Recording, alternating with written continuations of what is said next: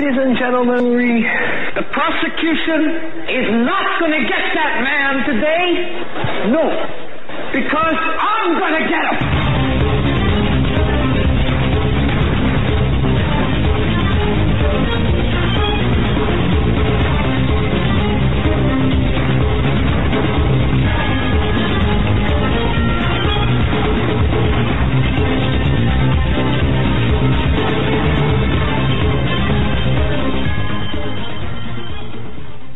This is the Hagmann and Hagmann Report for today. Wow. Welcome, folks, to this edition of the Hagmann and Hagmann Report. We're coming to you live from our radio and television studios here in beautiful Northwest Pennsylvania. Again, like O.J. Simpson at the airport. Remember those old commercials? Hop over the luggage and people? That was me. It's like I can't tell time. I don't know.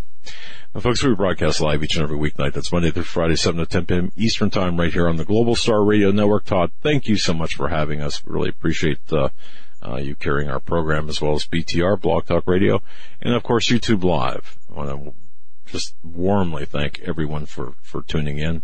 And, again, we ask that if you're listening to this via, well, whatever platform you might be listening to this program on, we ask that you click the subscribe button on YouTube.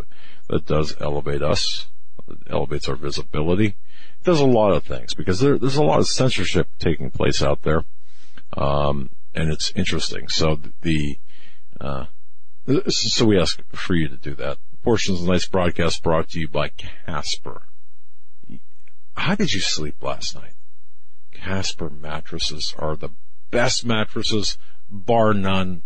And I'll tell you what, our family, the Hagmann family, we use Casper mattresses. Even Lady, the studio dog, she's got her own Casper bed. That's right. Not too spoiled, right? Visit Casper.com/CFP radio. That's Casper.com/CFP radio. And for full details, we've got a special offer there for you. More on that later. Joe, I'm going to turn it over to you. We got a great show planned for you tonight. So I'm going to turn it over to you. Let's get things rocking and rolling here. Yeah, we have a fantastic show. Joining us now is Lyn Leahz. Her website is Freedom Nation News. FreedomNationNews.com, as well as LynLeahz.com, as that is also the title for her YouTube channel. Miss Leahz, welcome to the Hagmann Report. Happy to be on your show. Great to have you. Indeed it is. Thank you. Thank you so much. Yes, I've been looking forward to it. And how are you guys doing tonight? Very well. And for those who don't know who you are, of course, you're a journalist, a radio show producer and host, author, contributor to just a number of alternative media or independent media and opinion sites, including your own site, of course, Freedom Nation News. And your YouTube channel reaches nearly, you've got 120,000 subscribers. You're one of the leading channels on various topics. Well done. So that's kind of an introduction to the listeners who have not heard of you, and I can't believe we have anybody in that realm. So, but thanks for joining us. Well, thank you. Yes, and the Lord has really blessed me. I recently moved up to 136,595 subscribers. So it's a blessing to be able to reach so many people with the truth when so many things are happening in the world prophetically. And I'm trying to reach out to people and warn them that time is short and warn them to get ready and to repent and to get their houses in order. And it's very hard. It's a hard job being a watchman. Warning people of what's coming. You get a lot of crud for doing that from your watered down Christianity that's going around today and corrupting the church. So that's been my biggest message, is repentance and the corrupted body of Christ. Lyn, this is an interesting topic with us. Excuse me. You had mentioned the crud that comes from being a watchman. And this is one of the topics that irritates me the most. Joe and I, we're not pastors. I'm an investigator by by profession, 30 years as a career investigator, multi-state licensed in the private sector. So I mean, that's my background. I'm not a pastor. I'm not a minister. Neither is Joe. But we consider ourselves watchmen. Is that, I mean, the term watchman, when you say watchman, is there a biblical distinction to the term watchman, or can watchman encompass people like us? Well, in the Bible, in the book of Ezekiel, and I don't have that passage in front of me, but it specifically talks about a watchman and about how they're called to warn the people. And if the watchman knows to warn and does not warn, then the blood of those people will be on their hands. However, if the watchman obeys God and warns the people, but the people reject the warning, then their blood is not on his or her hands. And it's amazing. God is really calling a lot of true watchmen in this hour to warn the people that judgment is here and we have reached the end of this age as we know it, and that things are going to start happening. Now, people are always asking me, what do you mean by soon? Because I always say soon, and I have to tell them, all I know is there is an urgency in my heart. Only God knows what soon is, but I can only imagine if he's placing that urgency in so many people's hearts that it is going to be very soon. What, next year, in a few months, I have no idea. But, in the message I just put out on my YouTube channel, I warned people. It was a message God gave me about things that are coming. And I told people, you know what? I wouldn't play around with your eternity. It's time to get right with God. And it's time to start showing people how to get saved and telling people the truth of Jesus Christ. And if you're living in outright blatant sin and disobedience, it's time to repent. But the problem is the church isn't telling the truth. They're watering it down. So people are leaving church feeling good. They're not feeling convicted. And you have to be convicted. And that's the devil's whole plan, because where there is no conviction, there is no repentance. Where there is no true repentance, there is no true salvation. And then people are just thinking their sin is okay and living in it and not repenting and truly turning to Jesus Christ. No, that's exactly right, and that's a great assessment of what we see in the churches today, and it spans through a number of denominations, and it seems to be that what people want, because people are continuing to flock to these churches, as you described, where there is no conviction of sin. Lyn, do you believe that this is adding a layer of spiritual deception throughout our country? Oh, most definitely. People are very deceived. I can't tell you the amount of commentators on my YouTube channel that they won't come out and say it, but basically what they're stating in a roundabout way is that Jesus died on the cross for our sins so that we could continue sinning and just go to God and say, oh, I'm sorry, but keep doing it. Now, we're all guilty of sin. We make mistakes. I'm not talking about that type of sin. I'm talking about this purposeful disobedience to God and just purposefully living in sin and choosing not to turn away from that sin. When we get saved, we get a new heart and we get a new mind, and we're supposed to be trying to have like the mind of Christ and to think with the mind of Christ and allow the Holy Spirit to guide us. And so the messages being preached from the pulpit today is the feel-good message. And people go home and they just live the way they want to live. They might say a prayer once in a while or go to church on Sunday, if that. And they do everything else that they're not supposed to be doing that really upsets God. And I sense that God is very unhappy with the body of Christ right now because of this watered down Christianity. In fact, I always call it the New Age Woodstock hippie Jesus, make love not war crowd. Because that's what they serve, this Jesus that they think basically is, like this New Age happy-go-lucky Jesus that says it's okay to sin, just tell me you're sorry by the end of the night. And that's what they think, and it's sad. It is sad. the preachers who, what do you think the reason is that the preachers continue to preach a watered down alternative to the Bible message?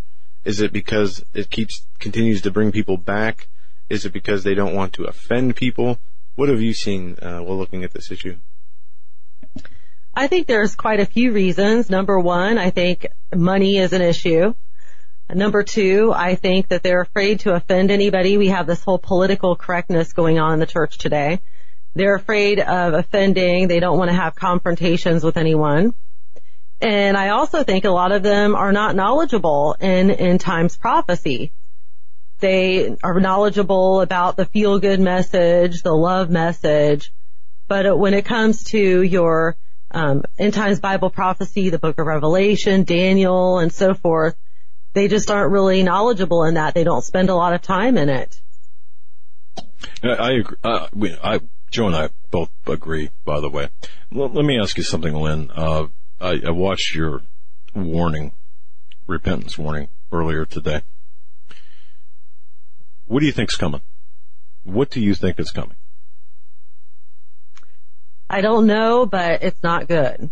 I think that God is fed up, and I can't tell you how much criticism and trolling comments I got on that video, even from Christians who said I was wrong because I used the word angry and hate in reference to God, stating that, God hates the sin. I never said God hated people, and that God was very angry with this corrupt church.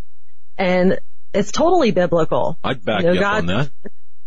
Yeah, God's anger and, all of those things are all perfectly biblical, but people disregard the Old Testament God, and He's the same God. Okay, I look at the Bible like this. We look at it from Genesis to Revelation. It starts, of course, with creation, then God's judgment. Then we go in and we see the God of love and compassion and mercy and forgiveness through Jesus. Yep. But then it ends with God's judgment again. And so all these Christians that forget about the Old Testament and the God of judgment, I remind them, okay, so let's just look at the New Testament then.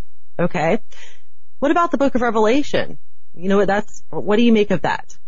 Well, I don't understand it. They don't understand, or they come up with some excuse. And I'm just trying to help people so that they're not taken by surprise. People don't understand that God's judgment is one of the most profound examples of His love. We look at it as scary and horrible, but in actuality, judgment is what leads to repentance and saves the eternal soul. God cares more about our eternity than He does this physical life that we live here, but for a moment on this earth. Amen. And you're exactly right. It's interesting, the judgment, the whole patriarchal nature of God and our existence versus what we see, the matriarchal uprising, which is I know I'm kind of going on a sidetrack here, but that's okay. It's just, all of this is interesting, and it kind of goes back to my question, what do you see coming? But now to incorporate your response, with respect to the Old and New Testament and the judgment and such, I look at the geographical or, geopolitical spectrum, look across the geopolitical spectrum, and I see we've got so many problems. But one of the biggest problems I see is the lack of solidarity among Christians or self-professed Christians. So many Christians are so quick to tear other Christians down in the name of Christianity. I just, Lynn, I look at this, and again, I'm not a preacher, I'm not a minister, I'm the furthest thing from it. But man, if I was an atheist or a Satanist or a Muslim, I'd be laughing at the Christians and saying, you guys can't get your act together. I mean, is that what you see in a sense? Yeah, we look like a bunch of fools, to be honest, and the Bible tells us avoid foolish disputes, and Christians, I think, are among the worst for online fighting and bickering. I mean, you mentioned the rapture or pre-trib, post-trib, mid-trib, and you'll get a whole lot of poo-slinging going on among Christians, they'll end a friendship over that discussion. So Christians can be the worst. And we have to remember that we are trying to please God.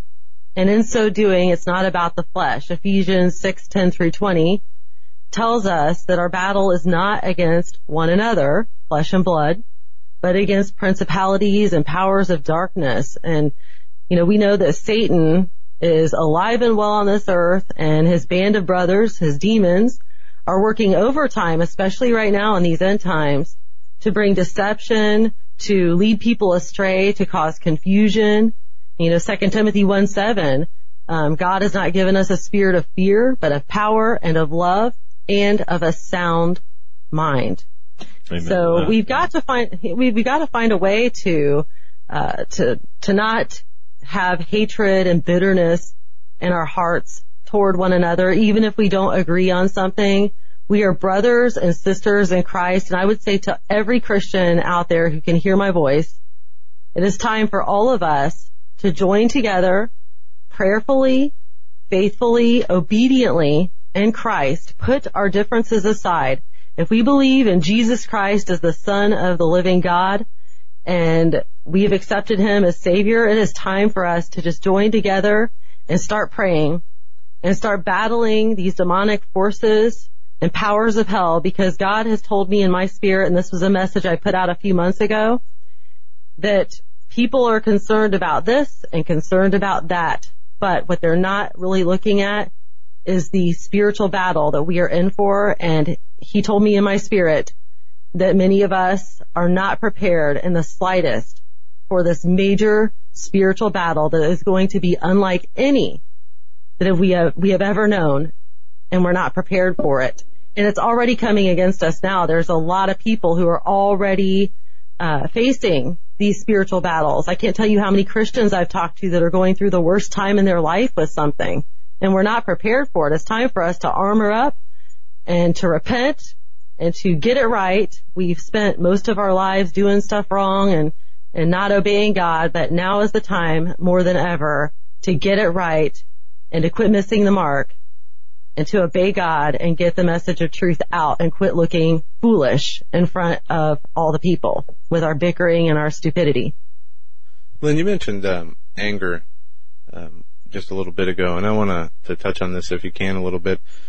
The political atmosphere in this country right now is, you have polar opposites, and you see this in the media, you see this in the political movements, and this brings out anger in a lot of people, and rightfully so. Some people should be frustrated, and it should be a shock to their system to see some of these behaviors and what's being promoted from the political aisle, from abortions to homosexual marriage to, this acceptance of Islam and basically the bowing down to it.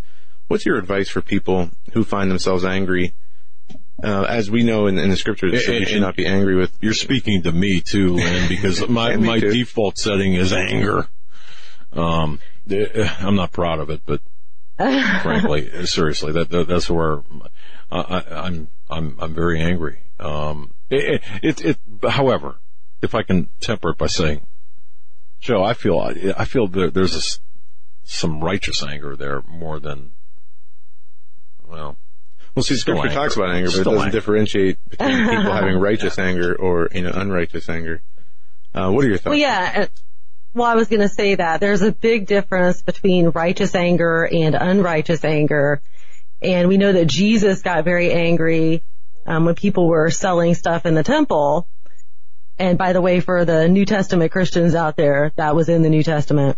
So Jesus got angry about that. And I think a lot of us are feeling the anger of the Holy Spirit within us about these things. Now, what's important is that we don't step over into sin with that anger and lash out at people.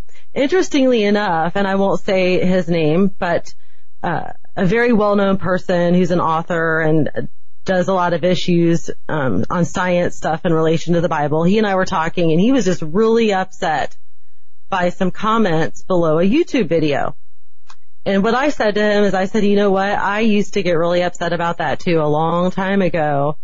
But to be honest with you, it's a form of persecution. And now if I don't get the trolling comments, I actually feel worried. Because when I'm getting attacked, I know that I'm making the devil mad. And that's what it's all about. And when you make the devil mad, even in Christians who are being convicted for sin, they will instantly begin to get angry, some of them. And that's why they're getting angry. They're getting convicted for something that they're doing. They don't want to hear it. Maybe they're in denial about it, and they get mad. So we have to remember to be bold as a lion, but to be as humble as a lamb. And Paul, in the New Testament, he is a perfect example of being bold and humble. So we're allowed to get righteously angry, but at the same time remain humble. It's a hard thing for a lot of us to do, but start taking these things as a form of persecution and confirmation from God that you are on the right track, you're pleasing Him, and you are making some demons really upset. And then give praise to God and thank God for it and just keep moving forward. And those trolling comments and all the hatred I get a lot of hate. Those types of things just keep me hitting certain topics that much harder. They don't make me give up. It just makes me want to push more.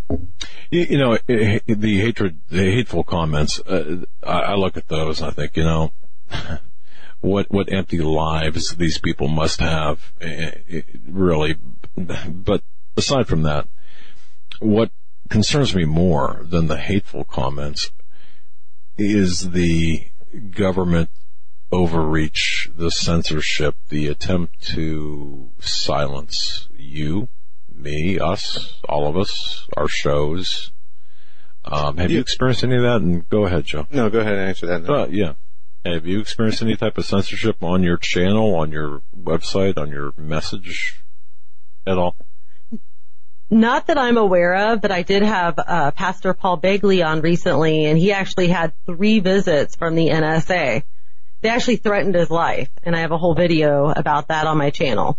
So it is happening. I haven't noticed anything. Now, the night I put that video up, my phone was doing weird stuff. I don't know if it was just coincidence, but my phone was doing weird stuff. So that was really freaky.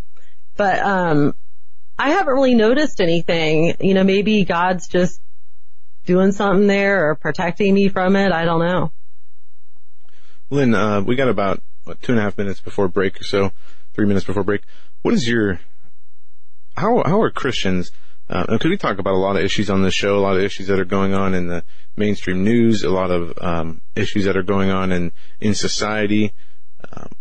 When we have a government and political institutions backed up by the media that are promoting anti-biblical, sinful behaviors constantly, what are Christians to do in the face of this? We know there's only certain actions we can take. But what do you urge people to do to combat these things in our society? Speak the truth to people about it. Don't partake in it.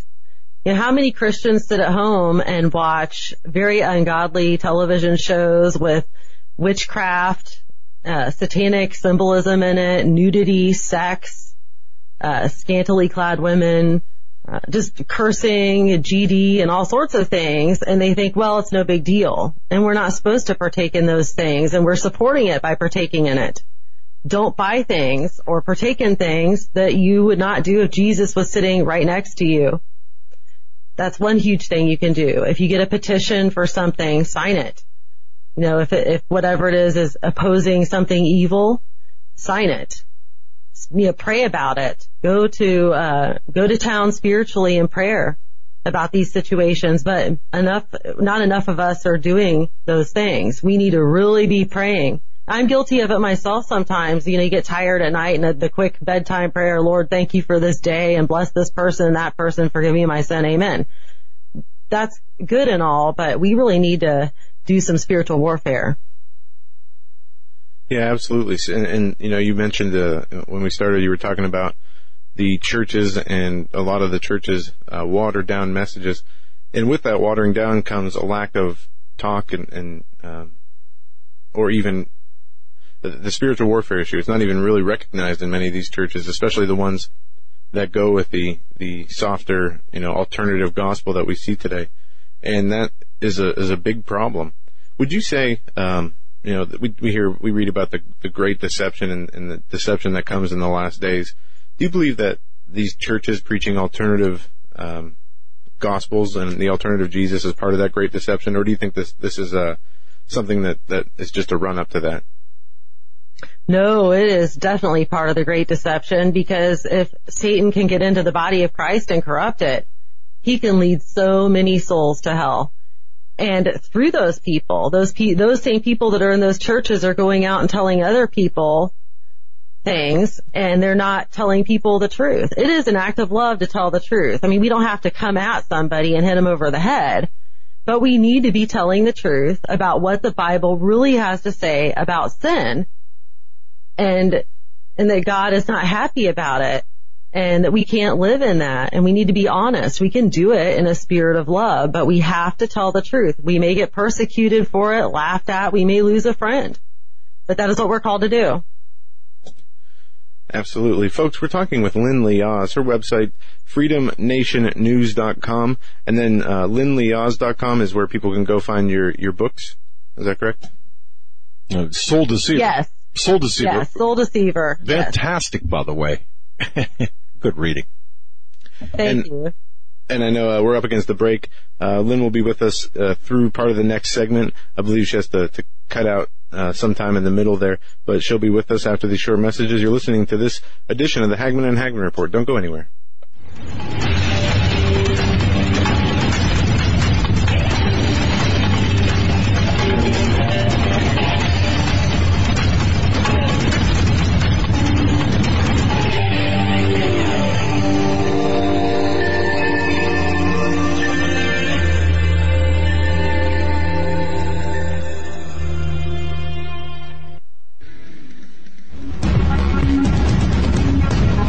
Visit HagmannReport.com for the news and articles that matter most. Stay tuned. We will be right back.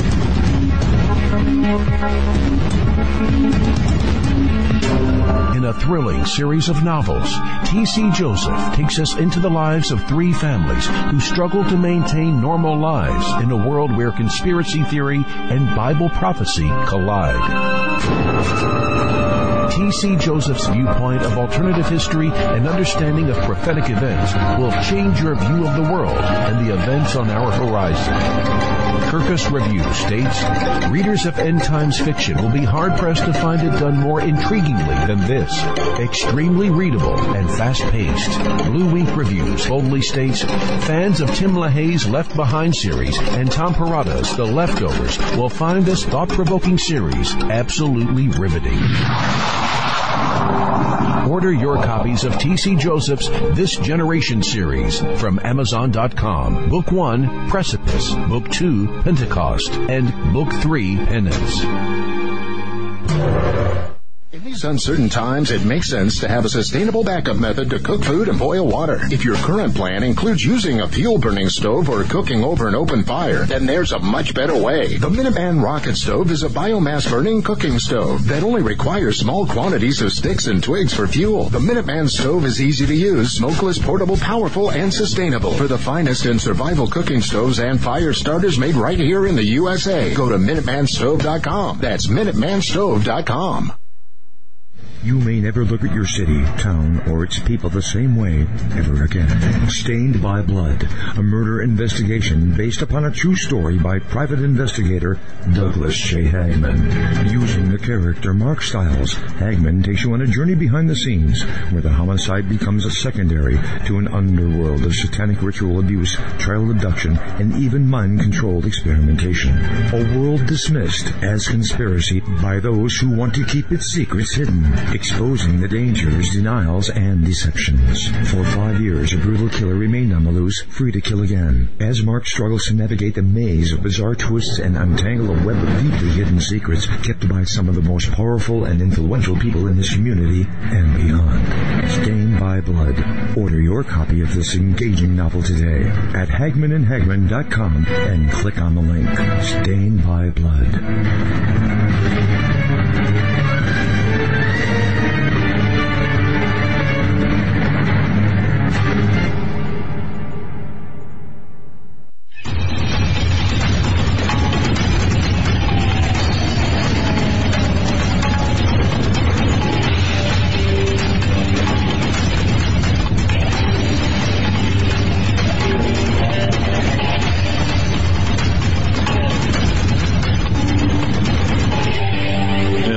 folks, to this edition of the Hagmann and Hagmann Report. HagmannReport.com, that's where to go for all of the news information, news that you need to know in the run-up to our shows. And, of course, Hagmann and Hagmann.com, that's where you can find all of our venues where we broadcast. And I just want to say hello to Marie in, actually, she's in Sweden. Thank you. Yeah, Sweden. And we actually heard from another listener from Sweden today as well. Hello from Sweden. Interesting. Before we get back to Lyn Leahz, of course, her website, freedomnationnews.com. Before we get back to her, folks, if you don't have one already, get one. What am I referring to? Minuteman Rocket Stove. Go to MinutemanStove.com. That's MinutemanStove.com. In these times, it just makes sense to have a very reliable, sustainable backup method for accomplishing one of the most important basic tasks that we have to do, and that's cook or heat water, preparing food. We all need a way to cook. We need a method to heat water, to process water. A disruption in the power or fuel, the power supply or fuel distribution is going to put most people out of business or cause serious inconvenience to all of us. Folks, a Minuteman rocket stove can provide your family or group the perfect solution. There are a lot of rocket stoves out there, and we've tried several, many high-name brands. Minuteman rocket stove is the best of the best. It's small, lightweight, wood-burning, every bit as powerful as a kitchen stove. With decent wood, it's smokeless, fully self-contained for clean storage and transport. Because it's so efficient, it cuts down your wood gathering needs. It's virtually smokeless. It's easy to feed, easy to use. Folks, do this now. Prepare your family. Prepare for yourself. Order a Minuteman rocket stove today. It's going to make bad times much better, believe me. And by the way, these stoves are all handmade in the United States. Every one handmade in North Carolina. They're extremely rugged. They come with a 2-year guarantee. No one's taken advantage of that. No need to. MinutemanStove.com. That's MinutemanStove.com. Lyn Leahz is our guest, and we're so delighted to have her. Lyn, yeah, you got a heck of a following. What's your secret? Seriously, that's not a softball question. I'm curious. What do you think is your secret of your popularity on your YouTube channel? I don't have any idea, to be honest. I don't know, other than God is doing something, because I didn't really start using it religiously, no pun intended, until, I don't know, about January of 2014, and it just grew like wildfire. And so I just give God the glory for that. I'm trying to tell the truth to people as the best way I can so they'll accept it and hear it and believe it, and trying to get through to them. And when God speaks to me, I put out the message that He wants. So I just think that it's His blessing, letting it grow. That was kind of an odd question, I'm sure, to you, but here's why I asked. Joe and I were talking about this earlier before the show started. And I think people are hungry. People are hungry for the truth, but the truth through the lens, through the prism of the scriptures. I think that through a Christian worldview, that's kind of what I was thinking, and you deliver that product very well. You were on with Paul McGuire here recently on God TV. Wasn't that like within the last couple of months, or am I mistaken on that? It was last June when I spoke at the Prophecy in the News conference. Okay. That's when I was on his show, and that was exciting. And I have Paul and Troy on my show quite a bit. They're great. Love them both dearly. But yeah, I'm just always trying to speak the truth to people. And I tell people often, it was back in 2013, and I didn't even have the internet very long at that point. And I wasn't doing anything like this. But the Lord spoke to me when I was praying, and He said, Lyn, He said, you're going to build an ark. And I thought He meant a physical ark, and I had this funny thought of myself with an axe and gopher wood. And I'm like, okay, this can't be the Lord. That's too funny. And He said, no, Lyn, not a physical ark, a spiritual ark. He said, you won't understand it now, but you're going to build an ark. an end times ark. I said, oh, well, Lord, you're right. I don't understand. Can you tell me more about this? He said, no, not now.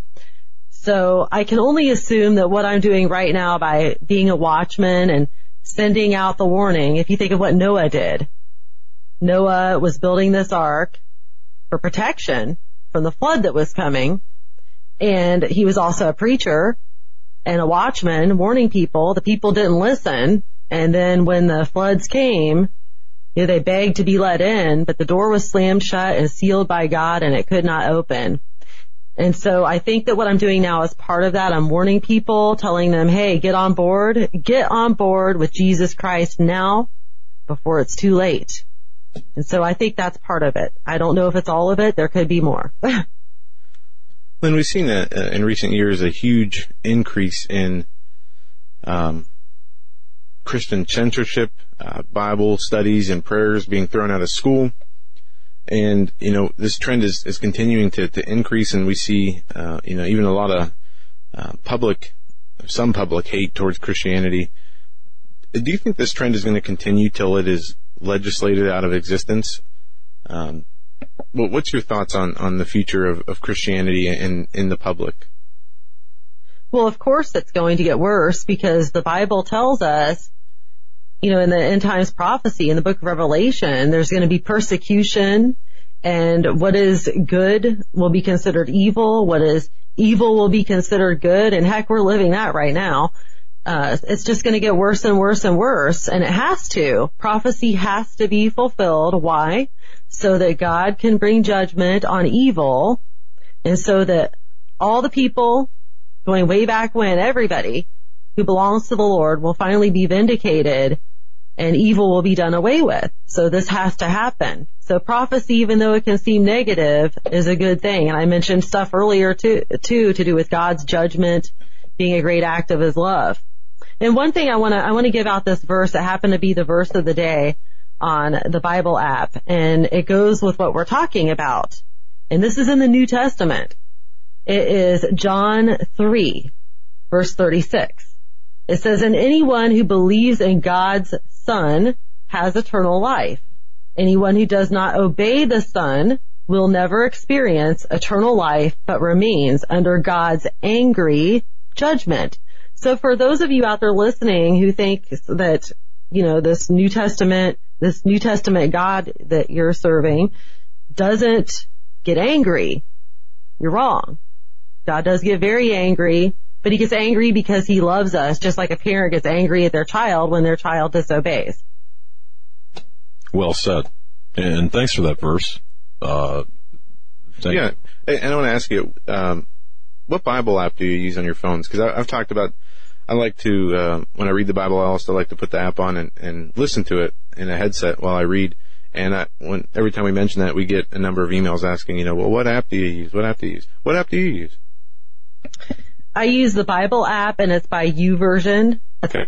YouVersion. It's really good too. They've got all sorts of cool stuff on there.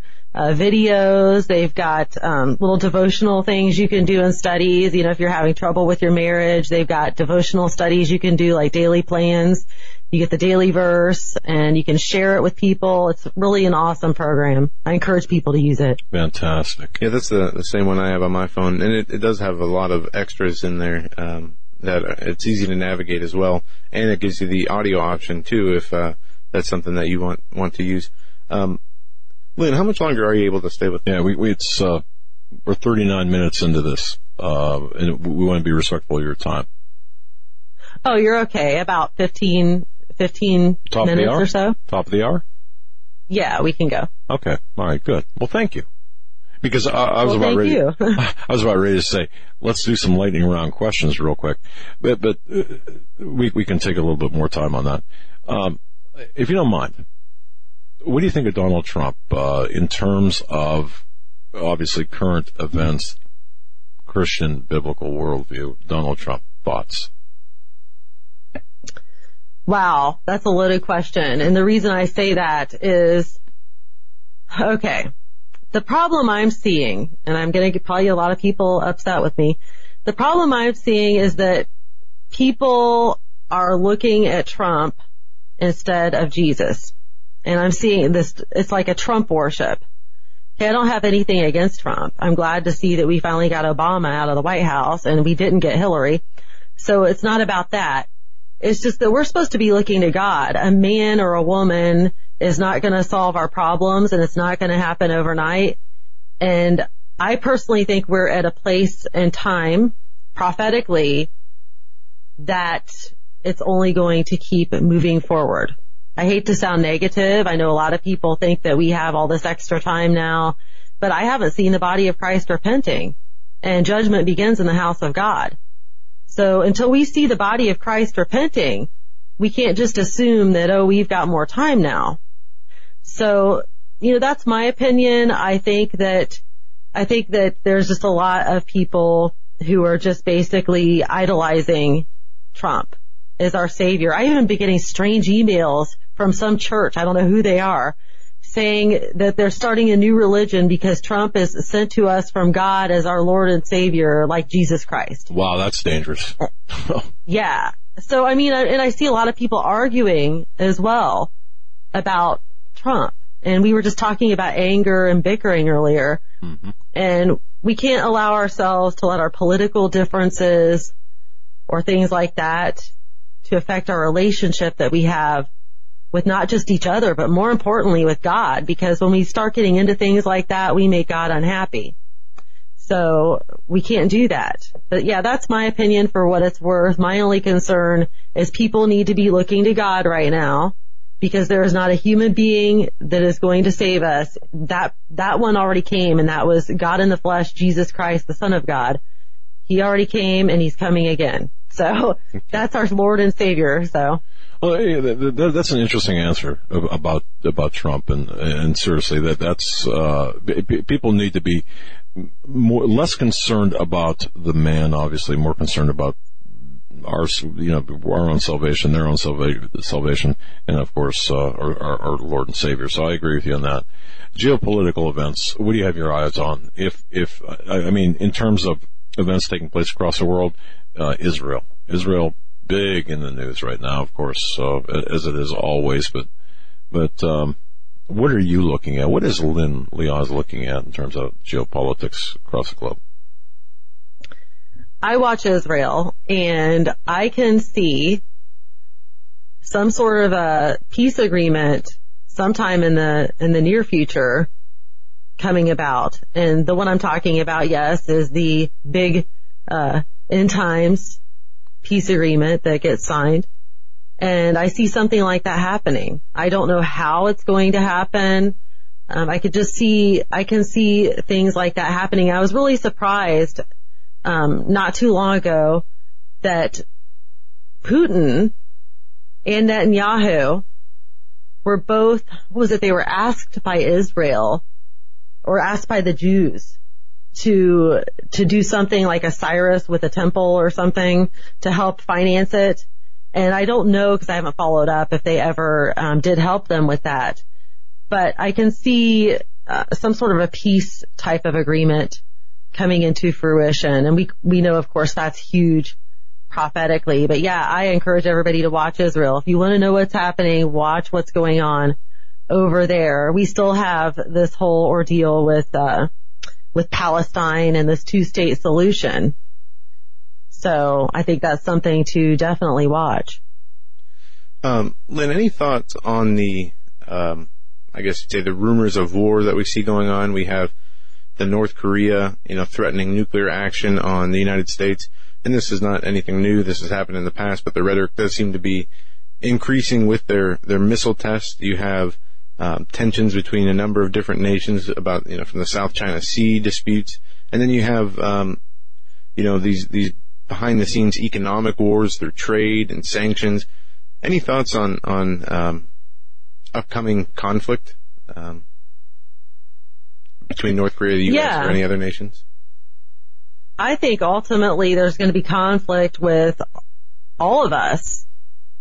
We know that World War III is a huge part of Bible prophecy, and we know that there has to be chaos to bring about this new world order, one world government, and there has to be this new world order, one world government to bring about the Antichrist, this, the one world satanic leader.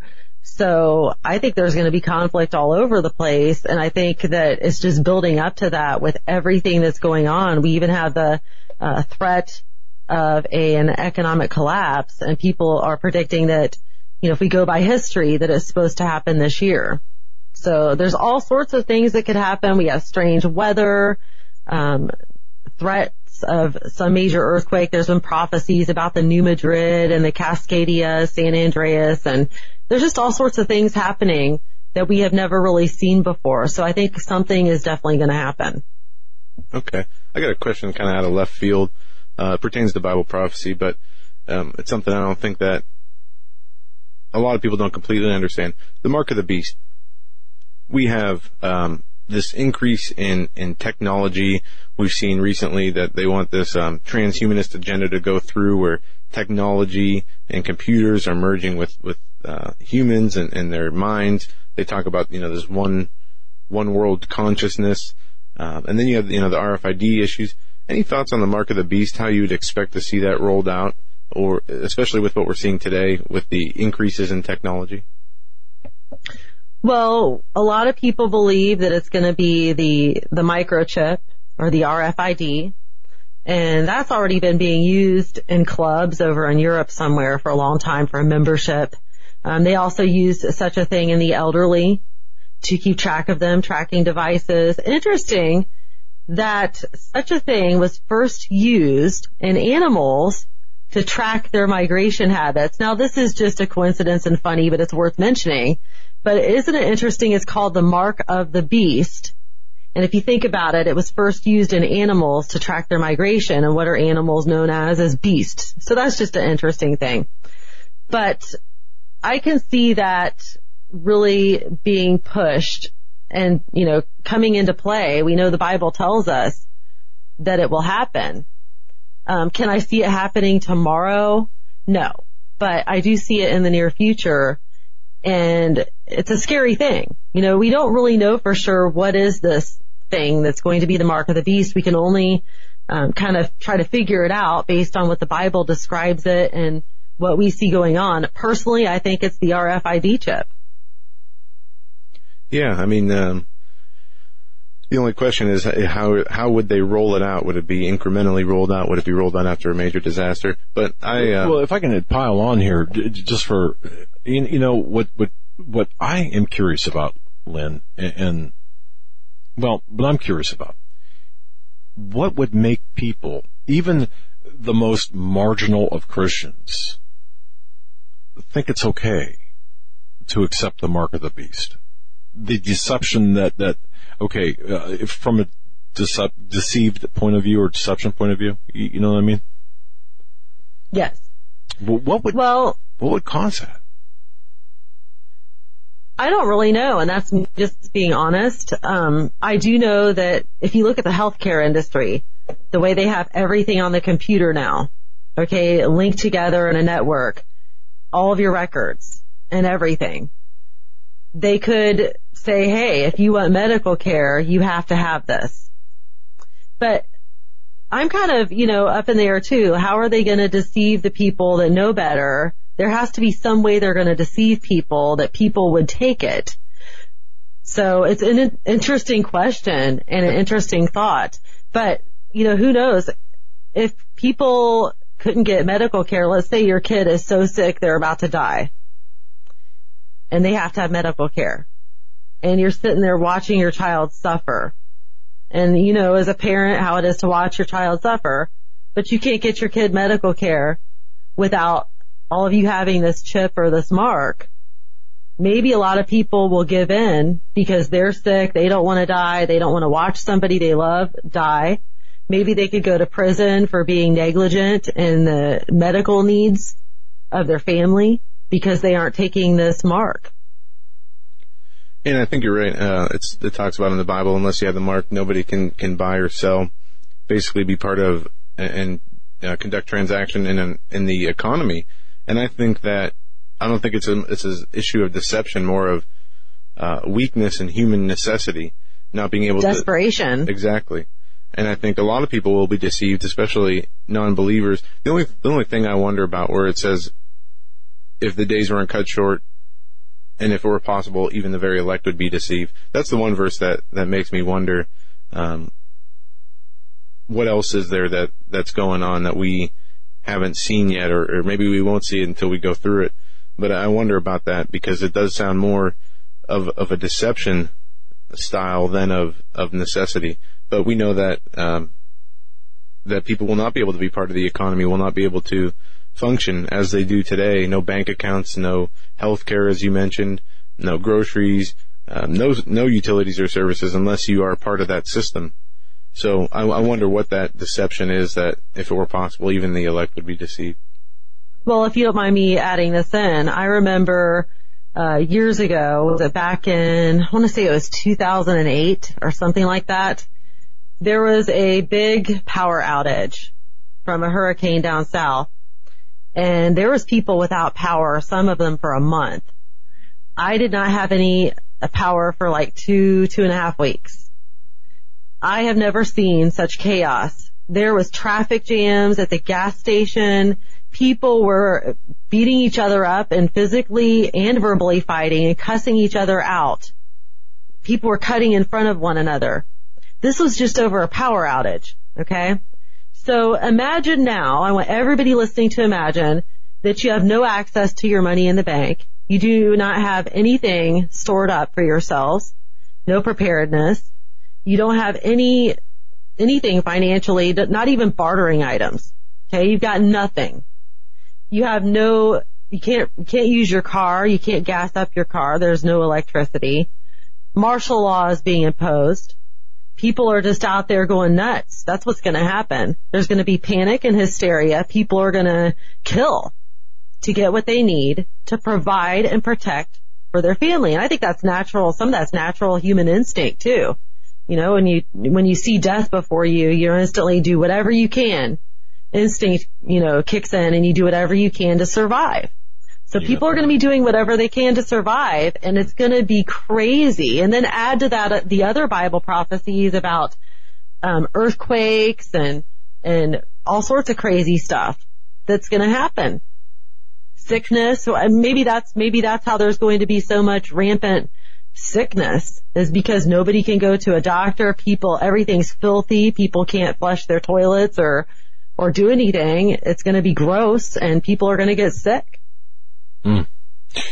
Then they can't get medical care because they won't get the mark of the beast. So, maybe that's one way it could play out. Well, interesting indeed to think about. Lyn, you got about 2 minutes left.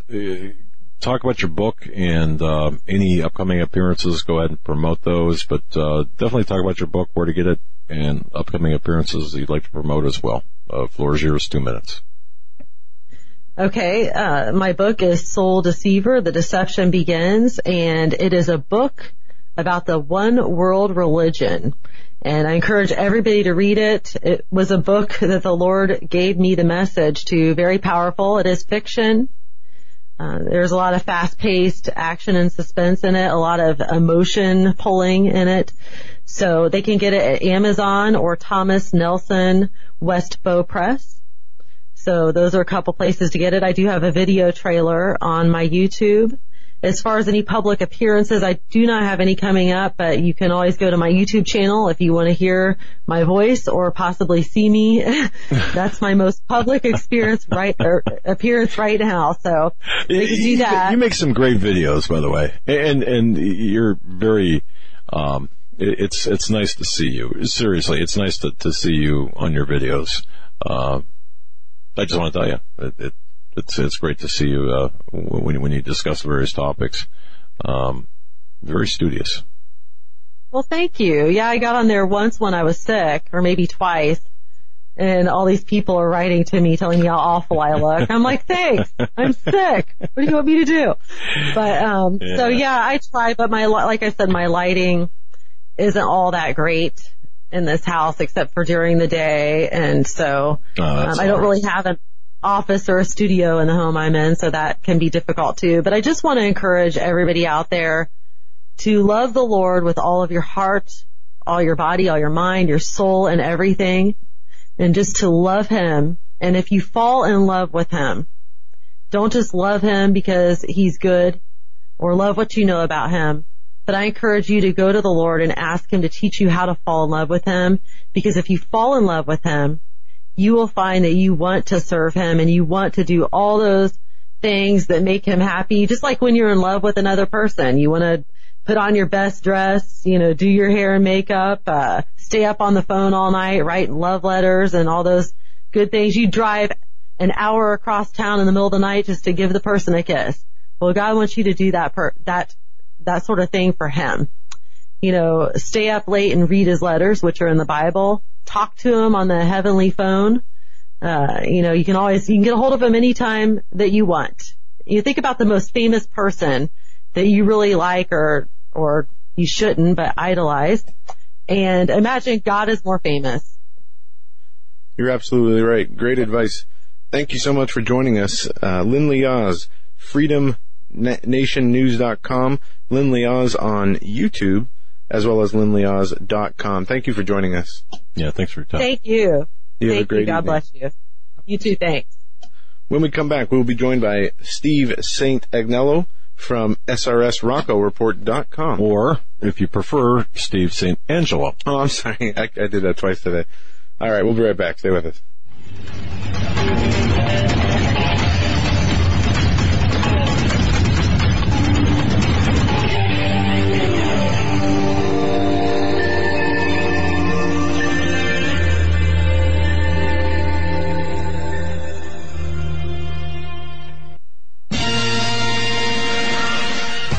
Greennovative.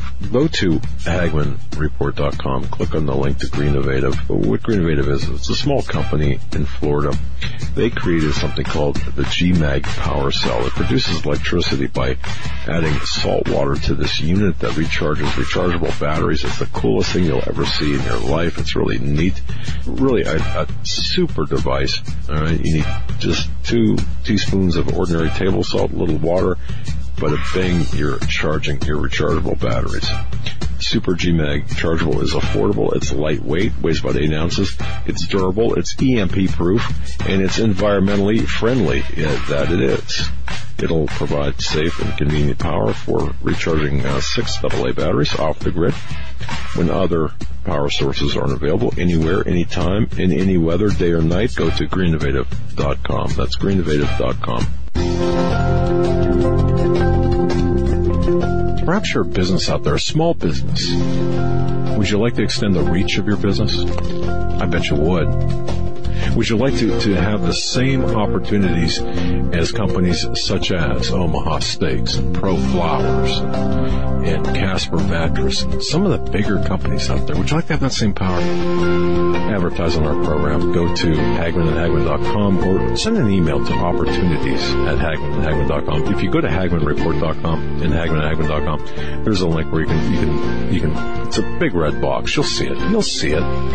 Click on that link and go ahead and read the benefits that we have created for you. I think it's a fabulous opportunity.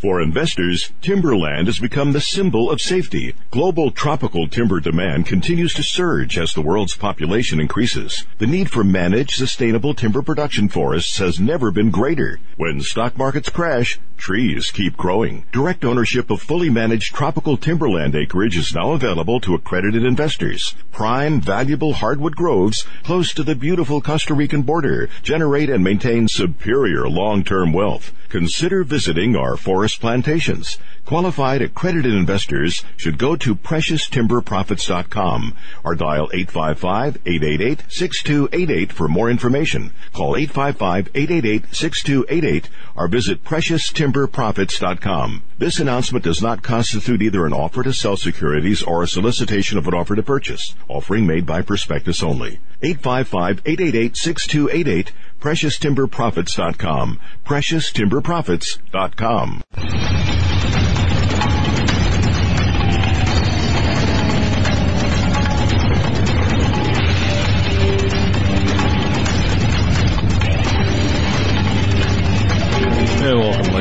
this edition of the Hagmann and Hagmann Report. So glad that you're joining us. Thanks so much for your belief and your trust in us as you join us tonight. You know, you could be doing 100 different things. As long as you do them with us, take us with you, whether it's in your car, your boat coming up. Well, actually, hey, if you live in the South, certainly it could very well be. Right now, whether you're early or late in Europe, listening in Europe, I want to welcome each and every one of you to our broadcast. We've got a great guest. This gentleman, you know what? I've been following. Every time I say this, it's almost like I'm stalking someone. I've been following Steve St. Angelo's SRS Rocco report, and I'm going to work on my letters tomorrow. I was working on my numbers today. See, my pronunciation, I'm sorry. Joe's got me messed up here. Steve St. Angelo from SRS Rocco Report. Have you seen SRS Rocco Report? I'm sure you have. It's often cited. Well, our guest right now is the founder of SRSRoccoReport.com, independent researcher, Steve St. Angelo. He started to invest in precious metals back in 2002. Later in 2008, he began researching areas of the gold and silver market that, interestingly, the majority of the precious metal analyst community had left unexplored. And those areas, what do you think? Energy, oil, commodities, such as, well, energy. But the energy return on invested, stand to impact the mining industry, precious metals, paper assets, and the overall economy. He's got a wonderful track record, he's very well respected in the economic circles, And you can find a lot of his writings, for example, on such sites as Market Oracle, Financial Sense, GoldSilver.com, Silver Doctors, a lot of stuff on Silver Doctors. Peak Prosperity, Silver Strategies, Dollar Collapse. I can go on to Zero Hedge. I can go on and on, but there you have it. We're so pleased to welcome as our guest right now, Steve St. Angelo from SRS Rocco Report. Steve, thanks for coming on with us. No, I appreciate it. There's so many things going on in the market, and as you all know, it's getting crazier and crazier. You know, this is the craziest year we've seen politics with the new President Trump trying to make some changes up there and dealing with what they call the swamp. So I think it's going to be a very interesting year this year. So there's plenty to talk about. You know, right before the show, earlier, we were talking about the economy. We were talking about the political landscape, but the economy, the debt ceiling, the precious metals, the fact that we're seeing gold and silver prices artificially repressed. We're seeing all sorts of weird things take place, things that we've never seen before.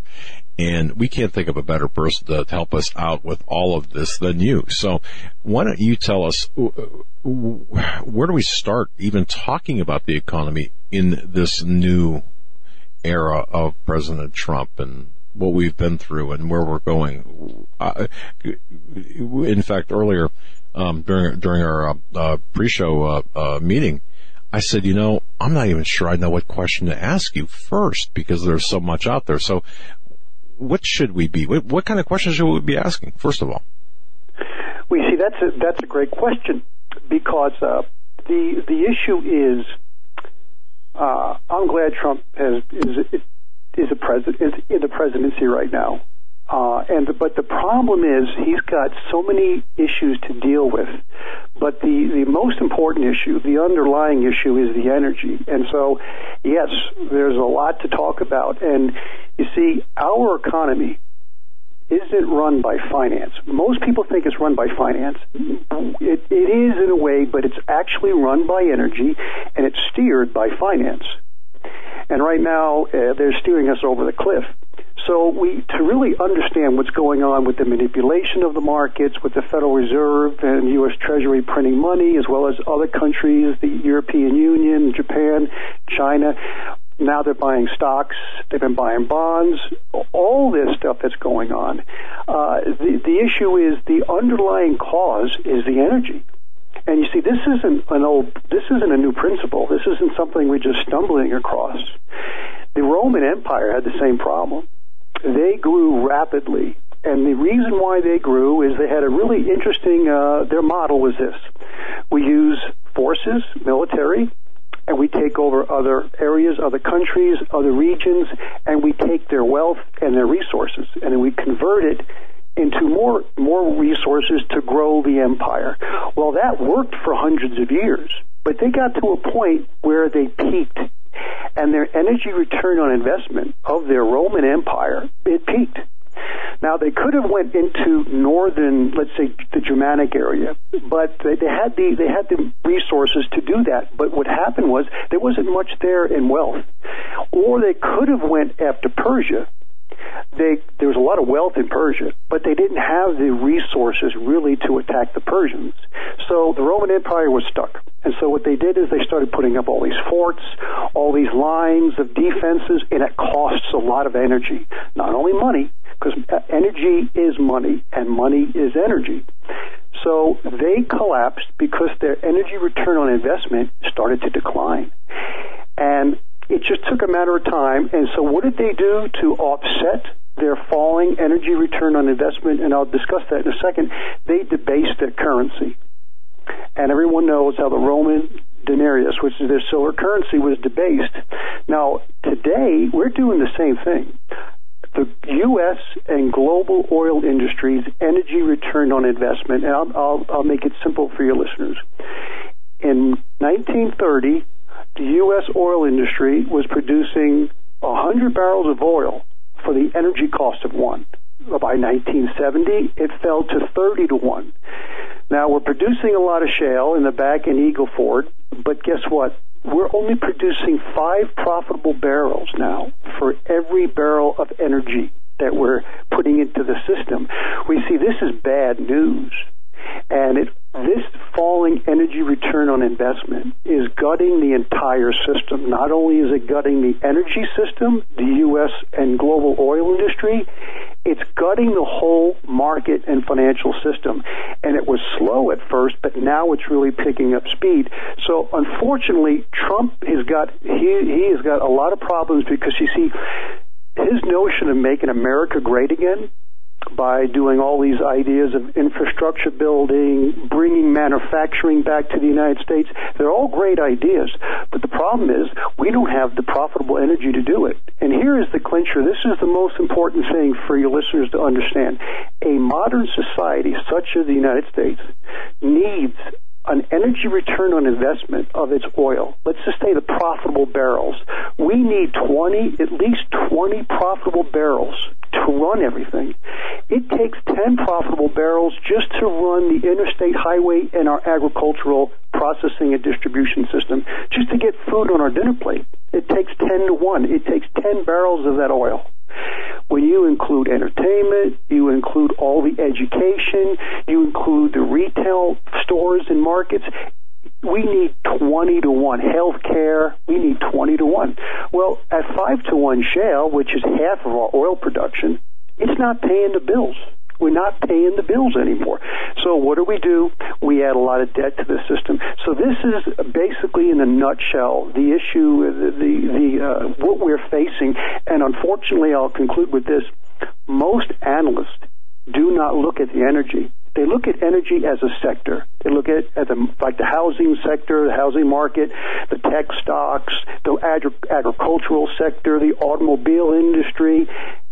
All those industries are nothing without the energy. Energy is the underlying factor of our economy. And so this is why we're in serious trouble. You know, not too many people talk about this. Not too many analysts, financial analysts talk about this. And I'm so glad you are. And it's interesting to hear you explain this. You've done it exquisitely, I believe, in terms of making it understandable. Now let me kind of back up, if I can, and ask this.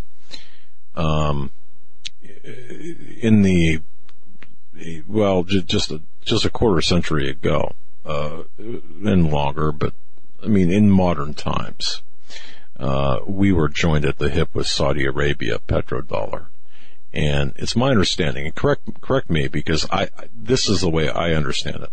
Our money, or our money system, the fact that we are the world's reserve currency is based on the fact that we're joined at the hip, or we're able to assure or ensure the safe and free, unmolested flow of oil throughout the world through our naval assets. But the second part of that is the Saudi oil itself. The lift costs are cheaper, or have been historically less expensive, coming from Saudi Arabia. It's my understanding we're losing that. And as such, this is going to have an adverse impact on our entire economy. Number one, did I make sense? And number two, is that even relevant? No, that's a great point you brought up. That's a great point. You see, the $10 trillion in our, let's say, account deficit. We have over $10 trillion since the 70s. Since Nixon dropped the gold dollar peg in 71, the U.S. account deficit, that's actually when our account deficit started, our trade deficits. Right after 1972, they started increasing. Well, it's 10.4 trillion when you add them all up. Half of that's oil. Half of that is the oil imports. And now Saudi Arabia on this petrodollar standard allowed, you see, if we didn't go off the gold standard, the U.S. empire couldn't have continued because of this $10 trillion account deficit. So all these countries now have, we owe them $10 trillion plus. That's not including our own public debt in the United States, domestic debt. But the interesting thing is, you're right, Saudi Arabia is in real trouble because Saudi Arabia's oil company, Aramco, is a national oil company, and I'll tell you how much trouble they're in. When the price of oil was over $100, and it was over $100 from 2011 to 2013, actually to 2014, and this is what's interesting, it fell below $100 in 2014. I believe August was the year. Since August 2014, Saudi Arabia has liquidated 34% of its foreign exchange reserves. Most of them are U.S. Treasuries. They're not making the money now. They were making the money back in the 80s, 70s, 80s, and 90s.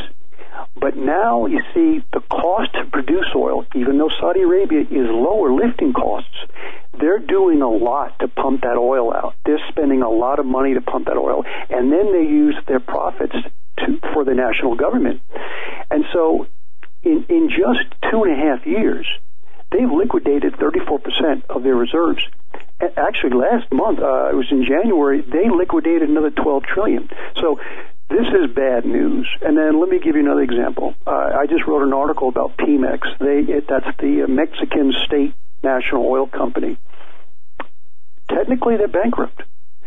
They have like $172 billion in liabilities, and they have $107 billion in assets. Their production has fallen 35% since 2005, and their debt is skyrocketing. I think their long-term debt now has gone up from $37 billion in 2008 to like $87 billion this year. So they're in big trouble. And what did they make an announcement last year? They're going to lay off 50,000 employees. So when we start looking around, and we just can't blame Pemex. Actually, more their money is going to their people. They're using more people than, let's say, other public oil companies. But Royal Dutch Shell, their long-term debt is skyrocketed. It's $38 billion in 2014. Now it's $86 billion, and this is Royal Dutch Shell. It's one of the world's largest oil companies. So what we're seeing a massive increase in debt in not only U.S. oil companies and gas companies. We're seeing a massive increase in debt on all the public oil companies' balance sheets. And so this is the trouble. People don't see what's happening, and this debt has to be serviced. So I think we're going to see serious trouble going forward, and this whole thing is based on this falling energy return on investment. It's just becoming more and more costly, and it's not profitable to produce this oil. It's just a lot of it is going to stay in the ground, and a lot of these companies are dumping their reserves. I mean, ExxonMobil just rid off 3.3 billion barrels of its tar sands. Tar sands is not commercially viable at $50, $60. So this is the issue we're in, and I think we're going to see a much different oil industry in 5 years. We could see a huge disintegration of the oil industry, and that's bad because oil is the lifeblood of our economy. And where I live, the trucks that ship the coal, it's a constant line of trucks. Two trailers, dump trailers, and they run coal up and down the interstate all day long, 24 hours a day. Oil, you mean? Yeah, they're using diesel to transport the coal. Now, okay. Sorry. Yeah, Sorry. They're using diesel fuel in the trucks to transport the coal. Okay. So even though we're using coal to generate electricity for the power to power our homes and businesses, a lot of it is being transported by truck. So we need the oil to move the coal. So this is the issue that we're facing. Man, okay. And this is complex. And folks, our guest is Steve St. Angelo, srsroccoreport.com. And you can read, actually, what Steve is talking about. He's got a great article, Pemex, Mexico's state oil company on the verge of bankruptcy and collapse. In part, what he's talking about in part, you can read on his website. Fantastic analysis. So, okay. Now what? Because this can't be fixed, right? Any help in that area with these new pipeline operations that are being that Trump that Obama first shut down? Now Trump's opening up the Dakota pipeline. Will this bring any extra energy independence to this country? That's a good question. I look at this pipeline as the same thing as the Chinese cities that they built up an infrastructure to nowhere. All these huge metropolises, and we've seen them in videos. In China, they built all these big cities, and there's no one living in them. Well, what people need to realize, shale oil production, and that's what this pipeline is for. Shale oil production has a very high decline rate, and I actually calculated it. Last year, the top shale oil companies, they lost 3.1 million barrels of oil. Lost. That's how much their decline was last year. They added 2.2 million, and that's when the price was falling. So we lost 900,000 barrels. That's how the decline happened. The issue is it's so expensive. The only way to increase production is they have to keep drilling faster and faster. The unfortunate thing is, since 2008, when shale really took off in the United States, they went into the good key core areas. You always go for the best first, and that's what they did. So they got the more profitable, better commercial wells. They drilled those first. Well, they have peaked, and even though that U.S. oil production has gone up from its bottom about 6 months ago, the Bakken and Eagle Ford, they haven't increased much at all. They're still at their bottom. So this is the issue. By the time this pipeline is running, it'll function for a while, but we just don't have the back end. It's probably peaked. It will not ever return back to its peak, which was like about 1.2 million barrels a day. It's down 30-something%. So same thing with the Eagle Ford in Texas, and so my issue is I see this idea of moving this oil, but I think within the next 5 to 10 years, U.S. oil production will be 50 to 75% less than what it is today. And the results from that, of course, are going to be devastating economically. And yeah. I drive up and down the road quite a bit, And there's the movie called The Sixth Sense, and the kid in the movie, he says, "Oh, I see a lot of dead people." Well, I don't see a lot of dead people, but what I do see is I see massive amount of colleges being shut down. I see, and it's all based on the energy. I see commercial buildings which dot the inner cities and also the suburbs now. I just see them vacant because even though you might be able to power them with electricity, you need cars moving around to give them activity to fill them up. And we really, and you asked me this question, what can we do? What can we do to offset this? And the Hirsch report done in 2005 of the U.S. government said, if you start transitioning away from oil, natural gas, 20 years before we peak, we can have a good transition. There'll be problems, but we could do it. If you wait 10 years, it's going to be serious trouble. And if you don't wait at all, and we haven't done anything really. We've done a little solar and electric vehicles, but it's actually a fraction. Then it's game over, and that's what we're facing. So all the trouble we see in the markets, all this stuff is based upon the energy. All the debt, all the derivatives, it's trying to offset this declining energy, and we're pushing the day of reckoning back. But when it comes, guys, it's going to fall off a cliff. And I can't give the date or year, but each year we pass, we get closer and closer to it. So, would this translate to them giving out the energy to mass transportation, transporting of food, or would it just be priced so high as to be out of range for most Americans when we get to that point? Well, you see, this is the interesting thing. And first we have the peak oil. Some people don't believe in it. They believe in abiotic oil. However, the falling energy return on investment proves that the abiotic oil theory doesn't really hold. There might be some going on, but it just doesn't hold because the math shows us the value of the oil is falling. And it's also falling in Russia, where they say that the abiotic oil theory, they're doing a lot over there.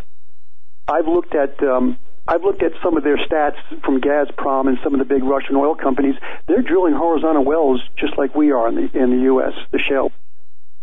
That's where they're getting a lot of their production. So I think the issue is we don't have a plan B, and I think it's going to be. We're going to be tapped out, right? I didn't mean to interrupt you, but I sense you're telling us that we're going to be tapped out, that there won't be anything to be gotten. No, and I guess this is the issue. It's I just talked about peak oil and the falling energy return on investment. There's another study called thermodynamics, and you see, this is what it has actually changed my thinking. We have based our price on goods, services, commodities, energy on supply and demand. That's false. While supply and demand are factors in volatility in the price movement throughout the year or a few years, the overriding price of a good, commodity, or energy is its cost of production. And if we plot this, we can figure out that the price of oil over the past 30, 40 years has been based upon its cost of production. Well, the issue is the value of the oil now is declining. The system is using so much of it to drill it, to explore it, to transport it in tankers and pipelines, to refine it, at the roads, to maintain it, to move all these vehicles. It takes a fleet of trucks just to do one shale well or gas well or oil well. Fleets of trucks. So we need all this stuff just to get the oil to the market. And each year there's less and less getting to the market, which is why the price is falling. And this is the hardest thing that people get their mind around. The price of oil will continue to fall. It's deflationary. It sounds so crazy because the value of it is falling. And you have to think about it this way. A brand new car is worth 25 or 30 grand. 15-year-old car goes for like 5 or 6 grand. Well, the reason why that old car only goes for $5,000 or $6,000 is the embedded energy in the motor, radiator, all the parts, electronics are all wearing out. So, and in time, it's only worth scrap. Well, it's the same thing with a barrel of oil. When we first started producing it, it was very easy, and we could use a lot of it. Now, the available energy in that barrel has declined so much, it's just not, the value isn't there. So we're going to continue to see volatile prices of oil, but according to the Hills Group, the price is actually going to continue to fall. The only option that would really increase if we have hyperinflation. If they really print money like crazy. But that means everything goes up in value in relative terms. But sadly, the oil industry and the oil market will collapse on lower oil prices. Folks, we're talking with Steve St. Angelo from srsroccoreport.com. That's srsroccoreport.com. Visit his website and bookmark the website and check out all the different content that is up there from the articles. Yeah, the newsletter. He's got a number of, on the right-hand side, a number of SoundCloud files that you can listen to, the whole different host of categories and interviews on there. And it's a very interesting and informative website. He'll be with us until through the end of the next segment. I just want to say this. This last 30 minutes, this last segment has been educational for me. I mean, unbelievable. If you listen to what he said, it's counterintuitive almost to me. But he's correct. Yeah, and this is something that we don't get into a lot on the show. And he'll be with us again for the next half hour. So when we come back, we're going to pick up right where we left off. Don't go anywhere. You're listening to this edition of the Hagmann and Hagmann Report. Stay tuned.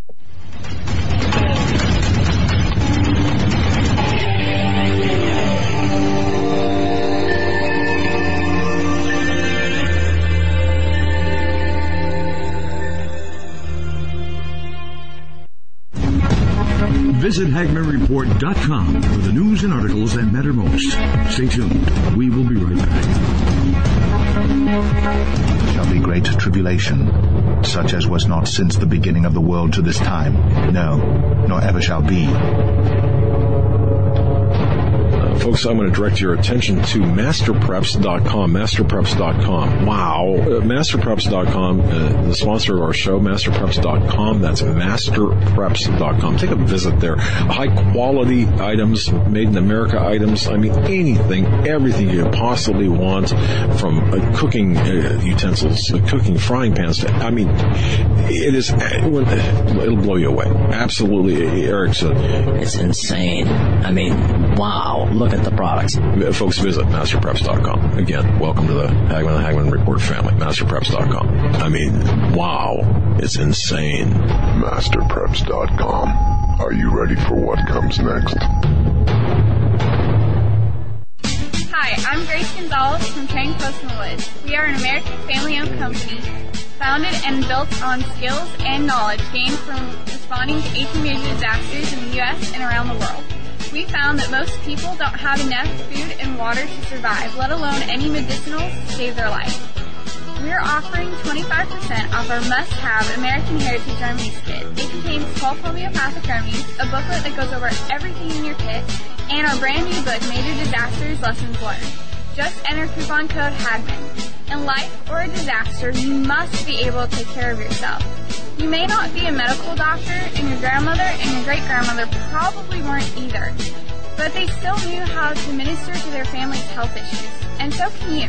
Check out our American Heritage Remedies kit at www.trainpostinwoods.com. Your life may depend on it.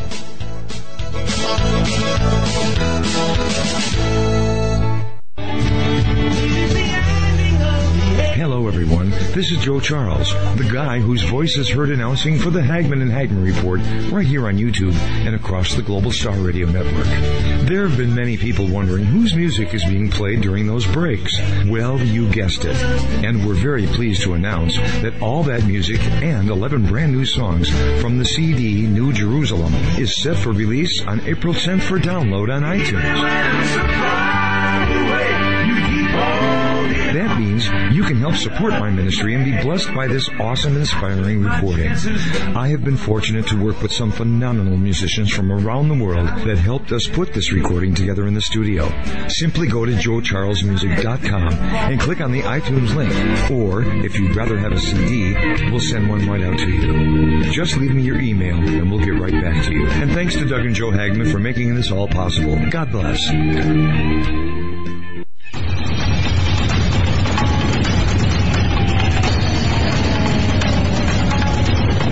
Welcome back, ladies and gentlemen, to this edition of the Hagmann and Hagmann Report. Our very special guest, Steve St. Angelo, SRSRoccoReport.com. I'm not lying when I say this. We were, again, gathered together before the show, and as we looked over SRSRoccoReport.com, we all kind of looked at one another and said, how is Steve St. Angelo so spot on in it? I mean, how does he know so much? And you know, a lot of times we talk about our guests and we say that all of our guests are fantastic, but Mr. St. Angelo, while other money guys are out there talking about, almost the obvious or making these predictions, financial predictions that, how many have you seen not come true? Our guest is pretty doggone accurate, if I may say so myself.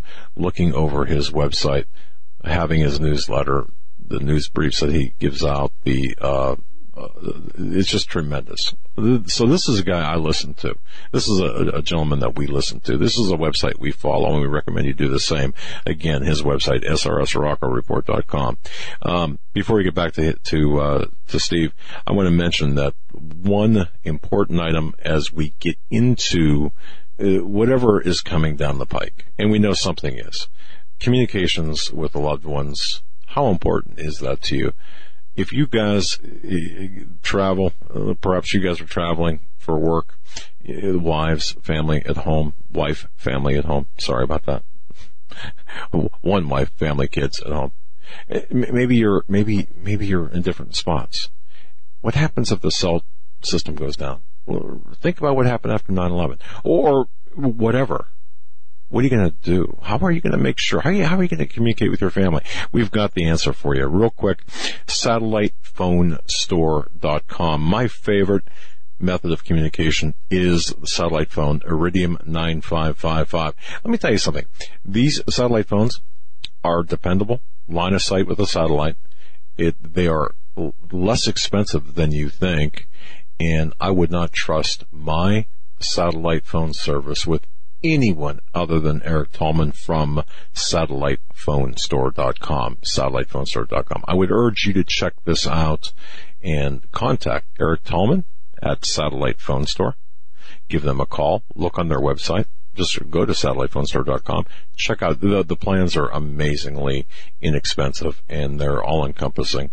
But folks, the mental assurance that we have with satellite phones, it makes all the difference in the world. That's satellitephonestore.com. Steve, thanks for hanging with us. We really appreciate it. Can I ask you, can we get into the precious metals at this point, or should we still remain with the energy, oil things at the moment? No, I'd like to move into the precious metals. One last thing, because you see, it's always the numbers. I always look at the numbers. The numbers really give you an accurate reading of what's going on. And one of the accurate readings for the oil industry, let's say the U.S. shale oil and gas industry, is its free cash flow. Whatever their operating income is, and then you deduct what they spent in capital. And their capital is their drilling, going out there and drilling all these thousands and thousands of wells. Well, I'm looking at the top 15 U.S. oil and gas shale companies, and I look at their free cash flow. Well, guess what? When the shale industry took off in 2008, that was the last year they made money. 2009, all the way to last year, they have been in the red for the last 8 years. no money. You see, and so the only way that worked was zero interest rates and money printing. That's the only way that situation worked, and that's not sustainable. So I wanted to give your listeners a little idea that, yes, we brought on all this as oil, which people thought we were going to become energy independent. That was a pipe dream. When you realize and you understand the data and the figures, it was a mirage. We did get a good boost. Unfortunately, it won't last. It'll be like a big blip up and a big blip down. It won't last long. And it just goes to show you they're not making any money doing this. But the important thing is, the reason why this energy thing is important to understand, and we're going to get into the markets and precious metals. If we look at the Dow Jones Index and the debt, the Dow Jones Index and our U.S. debt, it has increased 23 times since 1983, both of them. In 1980, our debt was $863 billion.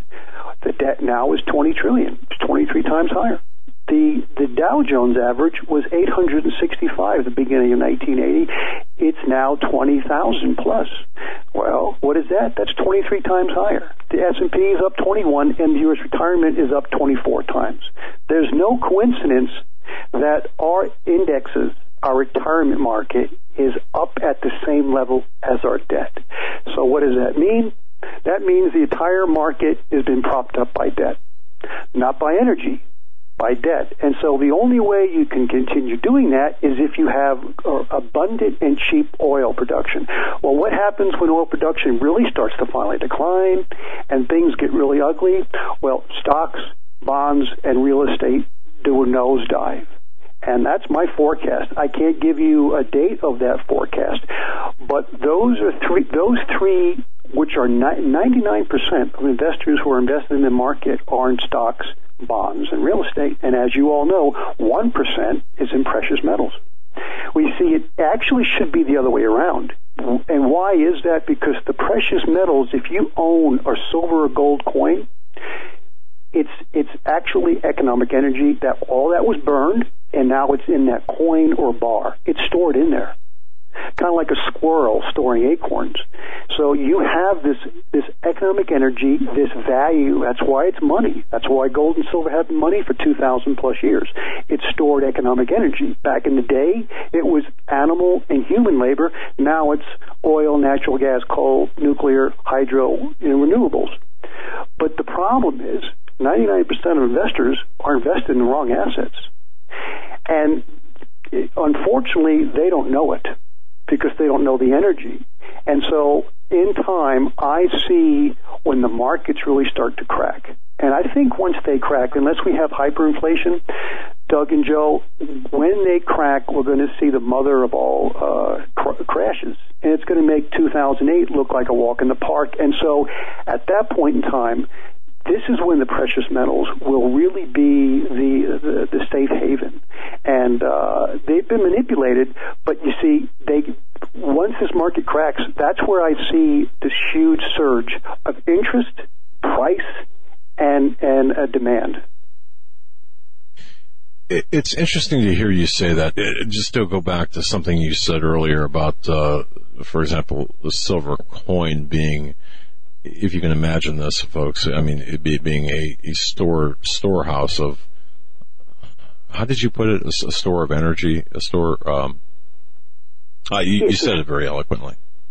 Yeah, it's a store of economic energy, and there was a lot of capital and energy, whether it's human energy driving the haul trucks, whether it's the capital to build a plant, all that, it took a lot of capital to produce an energy to produce that silver coin or the gold coin. And what's interesting, the reason why there's a 71 ratio right now between the price of gold and the price of silver, the algorithms are basing that on the cost of production. It costs about $15 to $18 to produce an ounce of primary silver, and it costs about $1,100 to produce an ounce of gold. So you divide those two, and you get their 70-to-1 ratio, plus or minus.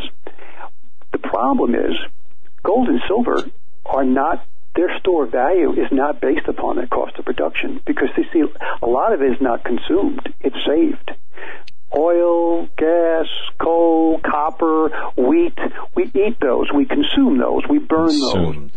Yeah. So the problem is, the deal is that the silver coin, when you have purchased that coin, let's say you bought it for $20 or $18, somebody else now owes you labor, or they have to give you a good that equals the value of that coin.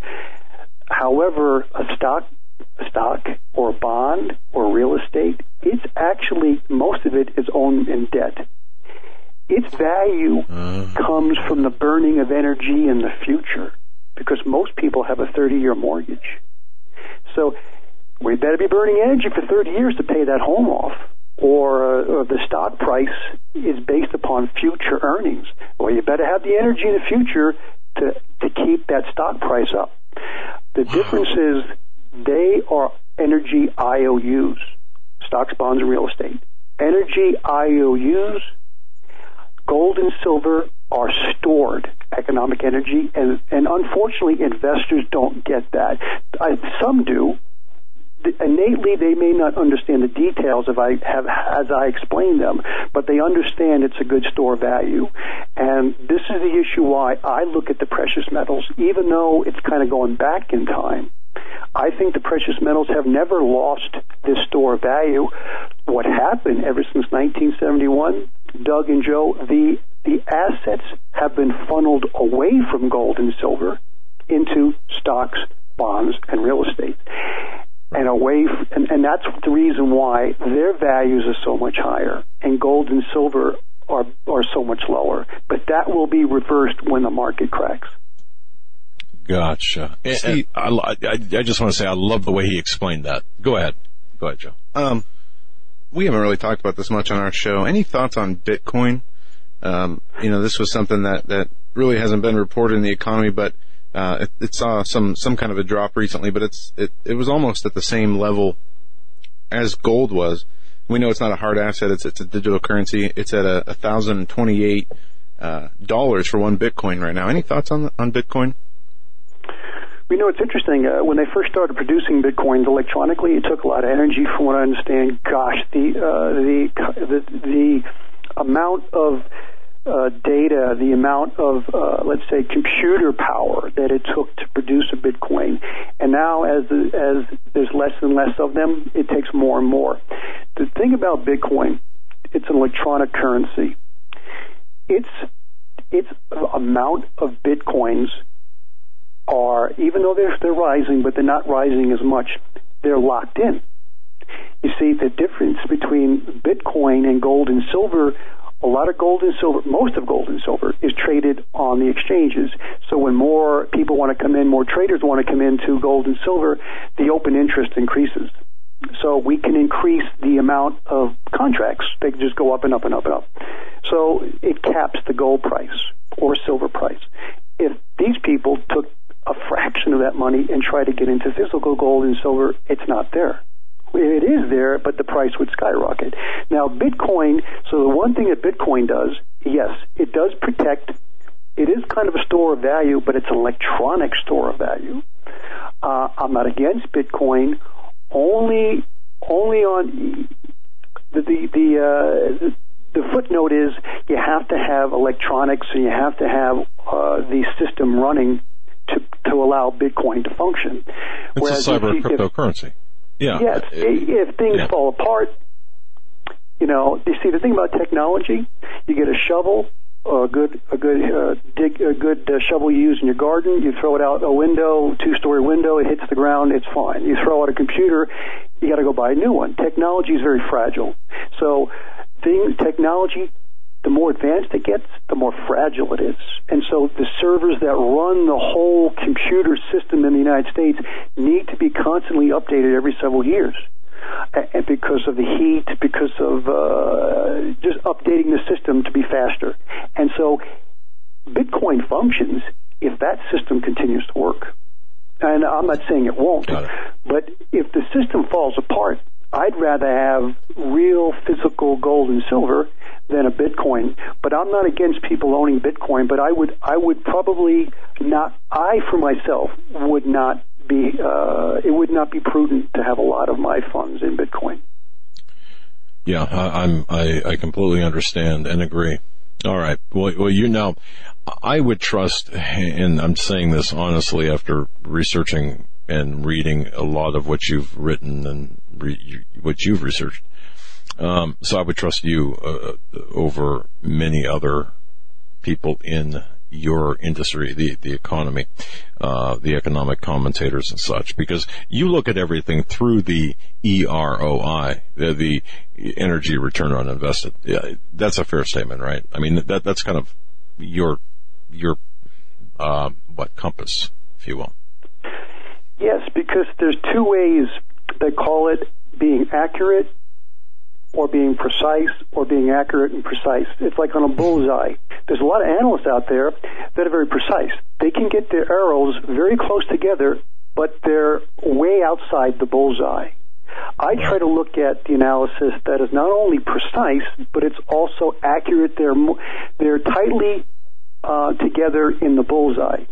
And unfortunately, a lot of analysts, they're very specialized. The left hand does not know what the right hand is doing. And the energy, once you understand the energy, you understand how everything is working together. Even though, unfortunately, a lot of people, they like to look at conspiracy theories. Yes, conspiracy theories do take place. I believe that. But not everything is a conspiracy. There's this notion that, by some analysts, there's 2 million tons of gold in the world. Well, that can't be. The world's only mined about 200,000 tons.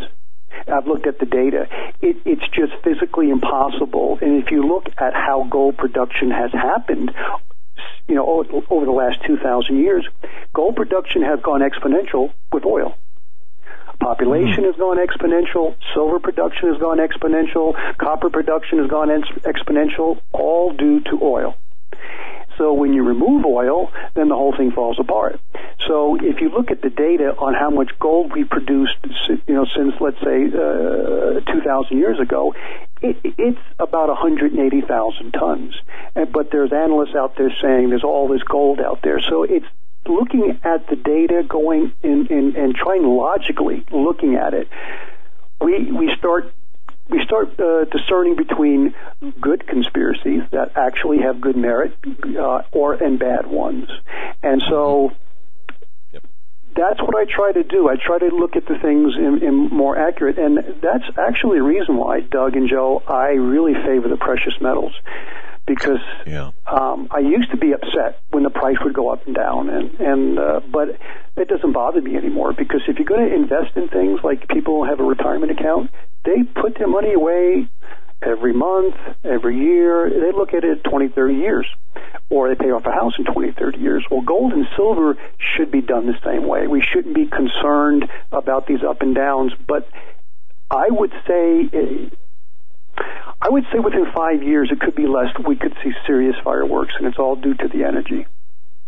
And that makes a lot of sense to me when you apply the behavior, even, and forgive my terminology, even if, or despite the manipulation, when you apply the energy factor there, I can understand this. I mean, it makes sense to me. So, okay. Here we are today, 2017. We see some artificially low prices of silver and gold. To me, by the way, if it was a good buy at 30, it's an even better buy today at 1750 or whatever it might be in terms of silver, and same with gold. Now, I guess my question would be, and maybe this is something, I know you've touched on this in your writings, but in a system collapse, I guess we'll take the worst case scenario first. In a system collapse, those holding physical gold and silver, what role would that physical gold and silver play in a full-blown, holy cow, the bottom fell out, Venezuelan on steroids kind of collapse? And pardon me if that question sounded really stupid, but or kind of convoluted. No, it's a good question. And from a precious metal deal that I deal with, one of his clients had a brother who's a minister, and he was in Venezuela. He just came back from Venezuela, I think it was last year. 1 ounce of silver will get you in the country, I'm not talking in the city, 1 ounce of silver would get you 6 months worth of food off the farmer's land. You see, and 1 ounce of gold, from what I understand, would buy a modest home in the country. I'm not talking in the city. So the issue is this too: people don't understand what's going to happen when the energy system really starts to disintegrate. The value of gold and silver will rise because there's not much of it there. There's not really much of it there. It'll go from what I call its commodity price mechanism, which is its cost of production and some supply and demand. And it will transition to its store of value because there's so little bit of it out there that when investors try to get the gold and silver, that's what pushed their value up. And having a typical home in a suburb, you have to live somewhere, but that value is going to implode, as well as a commercial building, as well as stocks and bonds. So the issue is this: I can see in the future, and then all the vehicles, as you know, the vehicle industry is topping. There's so many people being put in these cars that are leased now, and these lease payments really aren't paying for the vehicle. Well, I see a time where there's just these vehicles everywhere. Pretty new vehicles, 2-3 years old, with no buyers. People can't afford them because they can't make their payments. I see precious metal investors who have precious metals being able to buy things. I mean, it's just amazing what they'll be able to buy. And the thing is, they're going to have to think of it this way too. You wouldn't want to purchase $400,000 or $500,000 home, even though you could afford it with very little gold or silver, because the values of the house has collapsed, but the metals have increased, because you still have to heat and cool the darn thing. And so you have to start thinking of different ways, and probably you'll discuss this on your survival, places away from the big city in the country. I see homes that are maybe on a couple of acres. They have a little garden, orchard. Those are going to be the go-to places. You don't want to buy a big SUV, even though you could afford it with your gold and silver. You would want to buy a much higher mileage vehicle. So it's hard to kind of see how this unfolds, but I do believe people owning precious metals will find these will be the folks that have the capital. And even though the system could fall apart in many different ways, it could be a Mad Max, it could be a slow and then fast collapse, but I do believe there will still be economic activity, there'll still be technology, a lot less of it, but those holding the precious metals will be able to afford more options. Better and options. That's what it's all about. Options. That's what it's all about. Better options than stocks, bonds, and real estate. Man, I'll tell you what. In the course of your appearance, you really smoothed out a lot of rough edges we had with respect to the economy, and really put things in perspective. Your insight is so valuable, and folks, that's why his newsletter, his website. When I say his, obviously Steve St. Angelo, SRS Rocco Report, top-notch information. All of this makes a lot of sense. Joe, we're getting close to the top of the hour here, to the point where we have to cut you loose. So Joe and I, we had a list of questions to ask you. I think we only got through like a third of them, but I'm going to kick it over to you, Joe, because I know you want to get this one in. With just 2.5 minutes left, Steve, I got a question on the war on cash. Are we looking at the incremental approach toward a cashless society, or is that just something that these globalists hope for in the near future? Yes, the globalists, I'll answer it in two ways. The falling energy return on investment will gut the globalists the most, which is why I am less and less concerned about Big Brother and the surveillance cameras and the NSA, because that takes a lot of energy. Cheap energy made the United States, made the federal government function. But falling energy return on investment will totally gut it. It will gut big governments. It will gut Walmarts, because Walmarts make a little bit of money, fractions of money on lots of sales. That whole economic model is destroyed by this falling energy return on investment. So that's how I look at it. This cashless society, we have to understand, not everybody's going towards that. Japan, they pay a lot of it. They believe in cash over there. They buy their cars in cash. They like cash. So it's not happening everywhere. But to go away from cashless, you need a high-functioning, highly technological system that is not only powered by coal and natural gas. Natural gas production is going to decline too, as well as the oil to run all of this. I don't see a cashless society working. I don't see it. I see them continuing to implement that, but I think it's going to hit a brick wall because of this falling energy return on investment. I mean, look at the Roman Empire. There was 1 million people in Rome at one time. It fell down to like 12,000 people. So now it wasn't in the best interest of the elite of Rome to see that happen, now was it? Because they made money on their real estate, they made money on selling the bread and the goods, whatever. So it wasn't in the best interest of the elite to lose that money, lose that wealth. But so that's why I'm not worried about the elite. And even though we're going to continue to see this push for cashless society, Doug and Joe, over the next 5-10 years, even if they advance it, I think it's going to hit a brick wall.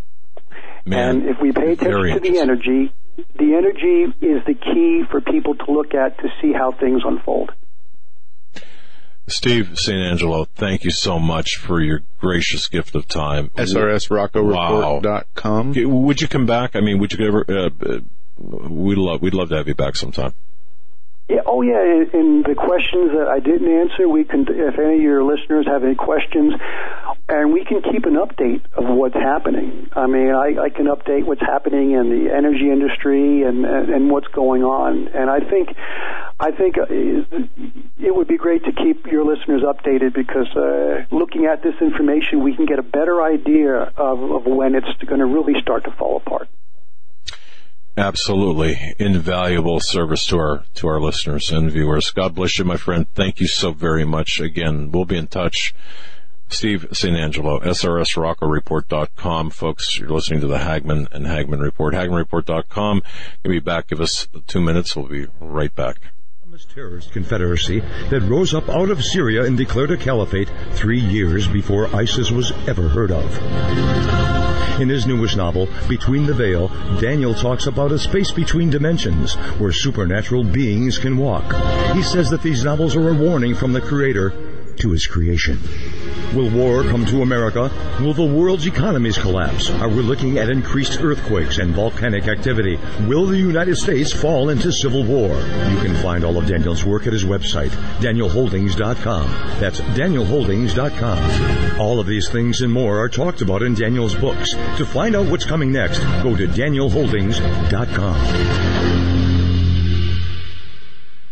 Worldwide demand is making coconuts one of the highest yielding cash crops available today. Coca-Cola, Pepsi, and many high net worth individuals have invested billions of dollars into coconuts for strong growth and solid long-term income. Yields could be as high as 18% or more per year. Capital appreciation and exceptional income for up to 60 long years would be an absolutely brilliant investment to pass on to future generations. Diversify wisely with direct ownership of fully managed coconuts on prime farmland close to the beautiful Costa Rican border. For more information, qualified accredited investors should go to profitsincoconuts.com or phone 855-888-6288. That's 855-888-6288. This announcement does not constitute an offer to sell securities or a solicitation of an offer to purchase. Offer made by prospectus only. 855-888-6288 or visit profitsincoconuts.com. profitsincoconuts.com.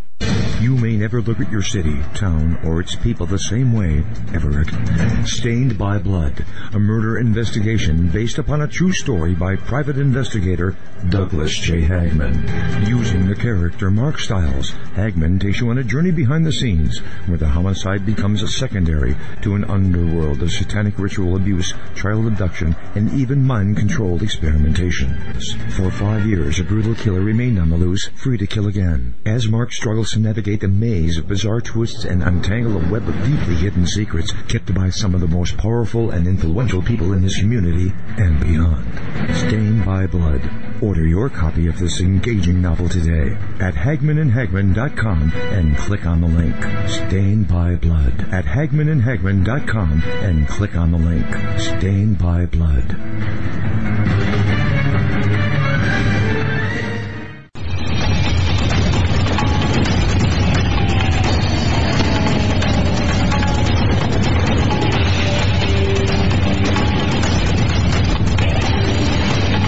Welcome back, folks, to this edition of the Hagmann and Hagmann Report. So thankful for each and every one of you who are listening to us. And now I want to give a special hello and thank you to our law enforcement personnel, those police officers who are listening to us. Thank you so much. And Officer Sean, if you're listening, if you happen to be listening tonight, just wanted to let you know that we're praying for you, and we have been praying for you, and you know, we're behind you 100% and praying for your safety and everything you do. But all law enforcement officers, if you're listening to this in your police cruiser, and I know some are, I just want to say thank you for what you do. Thanks for your bravery. You know, it's been almost 30 years since I lost a good friend. Was shot on the job. It's oh man, it's heartbreaking, you know. In fact, this gentleman left a young wife and family. 1991.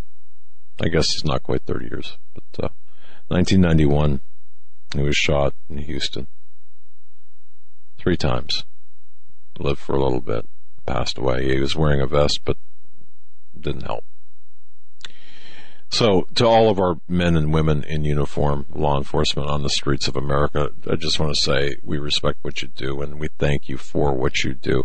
But thank you for listening to this broadcast. You could be doing a lot of things, but listening to a lot of different broadcasts. We have a lot of information to break down this hour. Much information. Joe's been working. We've been following all sorts of leads, whether it is from the so-called hacking situation, which is not the wiretapping, which is anything but. We've got a lot of valuable information to pass along this hour, and we're going to parse it out, or we are going to go through this as completely as we can. Now, as we do this, let me ask you, does this cause you restless nights sometimes? Does the news itself cause you restless nights at times? You know, my wife and I, we have, and the guests who come to our home, I will tell you, they and we sleep like babies. I mean, warm, comfortable, swaddled babies. Folks, let me tell you about the mattress that we use, my wife and I. Let me tell you about the mattress that's in our guest rooms, plural. Casper.com/CFP radio. That's Casper.com/CFP radio. If you go to HagmannReport.com, you can click on the link. But Casper is a sleep brand that created one perfect mattress that is sold directly to the consumers, eliminating commission-driven inflated prices. And folks, its award-winning sleep surface was developed in-house. It's got a beautiful, sleek design, and it's delivered in a small, hey, how did they do that? Box. It's just an amazing, the entire experience from purchasing to delivery to setup of your mattress is just, it's just fun. In addition to the mattress, Casper also offers adaptive pillow and soft, breathable sheets. These are the best sheets we have ever used. You know, in Casper.com/CFP radio, they have an in-house team of engineers. They've spent thousands of hours developing the Casper.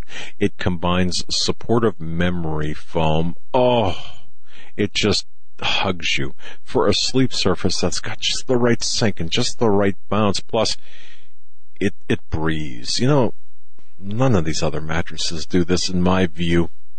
But this breathable design sleeps cool to help you regulate your temperature throughout the night. And it is so convenient to buy. Listeners, viewers, let me tell you, buying a Casper mattress, it's completely risk-free. They offer free delivery and free returns with a 100-night home trial. And if you don't love it, they'll pick it up and refund you everything. They understand the importance of truly sleeping on a mattress before you commit. Especially, consider you're going to be spending a third of your life on it.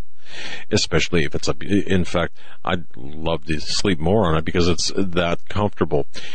Folks, the Casper, is an obsessively engineered mattress at a shockingly fair price. It combines supportive memory foams to create an award-winning sleep surface with just the right sink and just the right bounce. With over 20,000 reviews, you can look this up, and an average of 4.8 stars. It is rapidly becoming the internet's favorite mattress. And that's based on Casper, Amazon, Google reviews, and our reviews is 5-star. Lady, 4 paws up, meaning 5 stars. Again, free shipping and returns to the U.S. and Canada. Folks, try Casper for 100 nights, risk-free in your own home. If you don't love it, they'll pick it up again and refund you everything. And let me tell you, as a special to listeners to the Hagmann and Hagmann Report, just for you, get $50 toward the purchase of any mattress by visiting Casper.com/CFP radio and using CFP radio as our coupon code. Now, terms and conditions apply, so you'll have to see the website. But do go to Casper.com/CFP radio and use our coupon code CFP radio. One more time, that's Casper.com/CFP radio and use our coupon code CFP radio. You're going to love that. Oh, just try it. And I've gotten so many emails from people who have said, you know, that's the best mattress ever. But anyway, and Joe and Eric, yeah, you got a Casper? Joe's got a Casper? I got a Casper? So, come on in. All right. Now, a couple of things, Joe. Let me ask you about we were talking about earlier about this wiretapping situation. You had found some things yesterday. You had sent me on this hunt. I'm digging down. I'm seeing things. And let me say this to everyone out there. If you don't think, okay, I just very quickly, I had a situation back in 2013 where I got a ring back on my telephone. I was speaking with a Fox News reporter. That conversation ended with a call waiting. Okay, in other words, I was on the phone. I was wrapping that conversation up. Another call came in. I answered that phone call, spoke with that person, hung up the phone. This is my office landline phone now. And when I hung up the phone, there was a ring back. You know, I thought it was a ring back. Folks, you know about this, right? You've had them happen before, especially, the older landlines. Well, I looked down at the caller ID at the phone system we had at the other office, and it said something to the effect of NSA Utah, or NSA UTDTA COL Center. What it appeared to me is Utah Database Collection Center. Thinking of the NSA. And it wasn't a ring back, what I thought was a ring back, but it was a ring where the phone actually rang. So, what do? I picked up the phone. Hello? And I could hear a mechanical voice. It was, it wasn't robotic. It was more of a recording as opposed to mechanical, I suppose, saying something to the effect of data capture successful. I'm paraphrasing, okay? I thought, wow, this is pretty interesting. And that was it. So what do? I hung up the phone. I mean, I heard a click, and that was it. And I hung up the phone. And on most phone systems, well, I think on all systems, you're able to capture, you're able to retain the caller ID, right? Is my terminology correct? You're able to see on the caller ID? You should be able to. Right. So I figured, okay, I looked, but what showed up on the caller ID was gone. So I thought, all right, because ordinarily then you could I could take a picture of that. And I've taken photographs very, very recently of caller ID, but there was nothing there. So, how most phones have the redial button. You press the redial button. Well, that got the last person I called, obviously. Silly me. Anyway, to make a long story short, what would you think? Well, let me ask you folks, what would you think about that? What would that appear to you to be? To me, that was a mistake. To me, that now, understand, I was talking with a Fox News reporter initially, and we were talking about Benghazi. Now, it had nothing to do with the second caller other than the fact that this happened after the second call. So let me ask you, what would you think? Was this a mistake? A warning? I don't know. Okay. But that's the kind of the bottom line. And I might have gotten some details not 100% accurate. It's not intentional. But the reason I bring this up is this all came back to me when Joe had said, did you see this? And he showed me this PDF letter of Larry Klayman. And what Larry Klayman had found over the last, couple of years in terms of NSA surveillance, or what that letter represented, information in that letter represented. That was about a whistleblower that spoke about the NSA collection of everybody's phone calls, of everyone's text messages, of everyone's computer stuff. And I've heard people say, well, that's bunk. It's impossible. There's no way that they could possibly collect all of this information. It's just the metadata stuff. Well, come to find out, no, that's not true. There's a computer called the Hammer. Have you heard about this? The Hammer? It's capable of processing 900 billion, whatever they do. I mean, it's a beast of a computer, but it's able to capture all the data, not just the digital metadata, but the voice, the content. Now, why is this important? This speaks directly to not just our loss of privacy. We know there is no more privacy. This speaks not just to the fact that everything that we do is being recorded. It certainly validates there is no more privacy, per James Comey. But more relevantly, and correct me if I'm wrong, Joe, but this certainly implicates some people at some very high levels, not just, in particular, within the Obama regime. This began under Bush, this particular program. However, it's interesting because under Obama, you had Clapper, Brennan toward the end,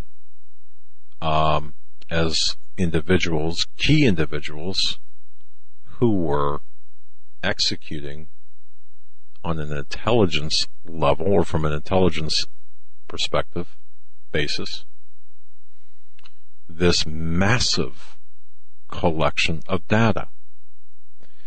What we're seeing today is validation by whistleblowers, plural, and through investigative acts, whether it's Larry Klayman or others, coming out and saying, yes, this is all true. And Joe, please jump in here and anytime, because I'm... Well, you certainly... did I explain this correctly? I mean, kind of... Yeah, and you certainly know a lot about this, just probably as much as I do, from the research that you've been doing, as I haven't went through the PDF that we both read separately and dug further into it today. But tomorrow I plan on doing this. But there's a few things that I think we need to point out here. One, we have two Trump-related major stories going on in the news. One is the surveillance wiretapping claims of Trump. That's correct. By Obama or his administration or officials. And then part of that is also with some of these leaks and some of what the Intelligence Committee and Nunes talked about yesterday.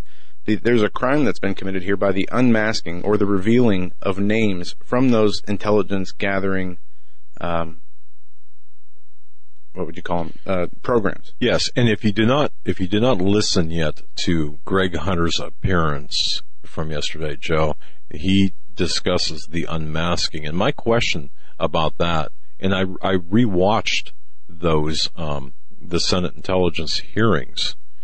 Number one, here's my takeaway from those hearings.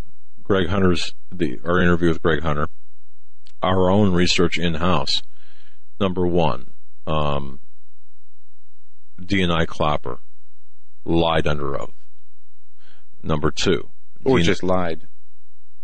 No, lied under oath and lied, but lied under oath. Let me ask you this: is it a lie that if Clapper's asked, what was Trump targeted in surveillance, or was Trump surveilled, or just take Trump's name out of it, any American citizen surveilled, and he says no, knowing that this program that they have captures all of electronic communications, meaning he might not know the names unless they are unmasked, but he knows that all electronic communications from phone calls, emails, texts, even, your webcam, maybe smiling, all that's collected and cataloged without the names being revealed. Would he be lying if he said no if he didn't know the names? Even though he knows everybody's under surveillance. Okay. Yes, because the way, and this is the important thing, the word games that are being played, this is to me shameful. But yes, I truly believe, speaking to the spirit and to the letter of the law, that D&I Clapper lied to Congress under oath. That's number one. Number two, I do believe that D&I Clapper, in tandem with John Brennan, and this goes back to when he was with the Analysis Corporation and the National Security Advisor to Obama, as Obama was running back in 2007 for the presidency. I believe that John Brennan was also involved in the collection at this time under this program, the very program that's in operation today, of collecting the information, of collecting this, of surveillance privately via the Analysis Corporation, his private concern, and then for the government as the director of the CIA. So you've got and you're correct, you've got a couple of things taking place here. You've got multiple very critically important, this for all the marbles, incredibly important things taking place. Yeah, the second thing is the claims that have been ongoing for 8 months now, that Trump colluded with Russia.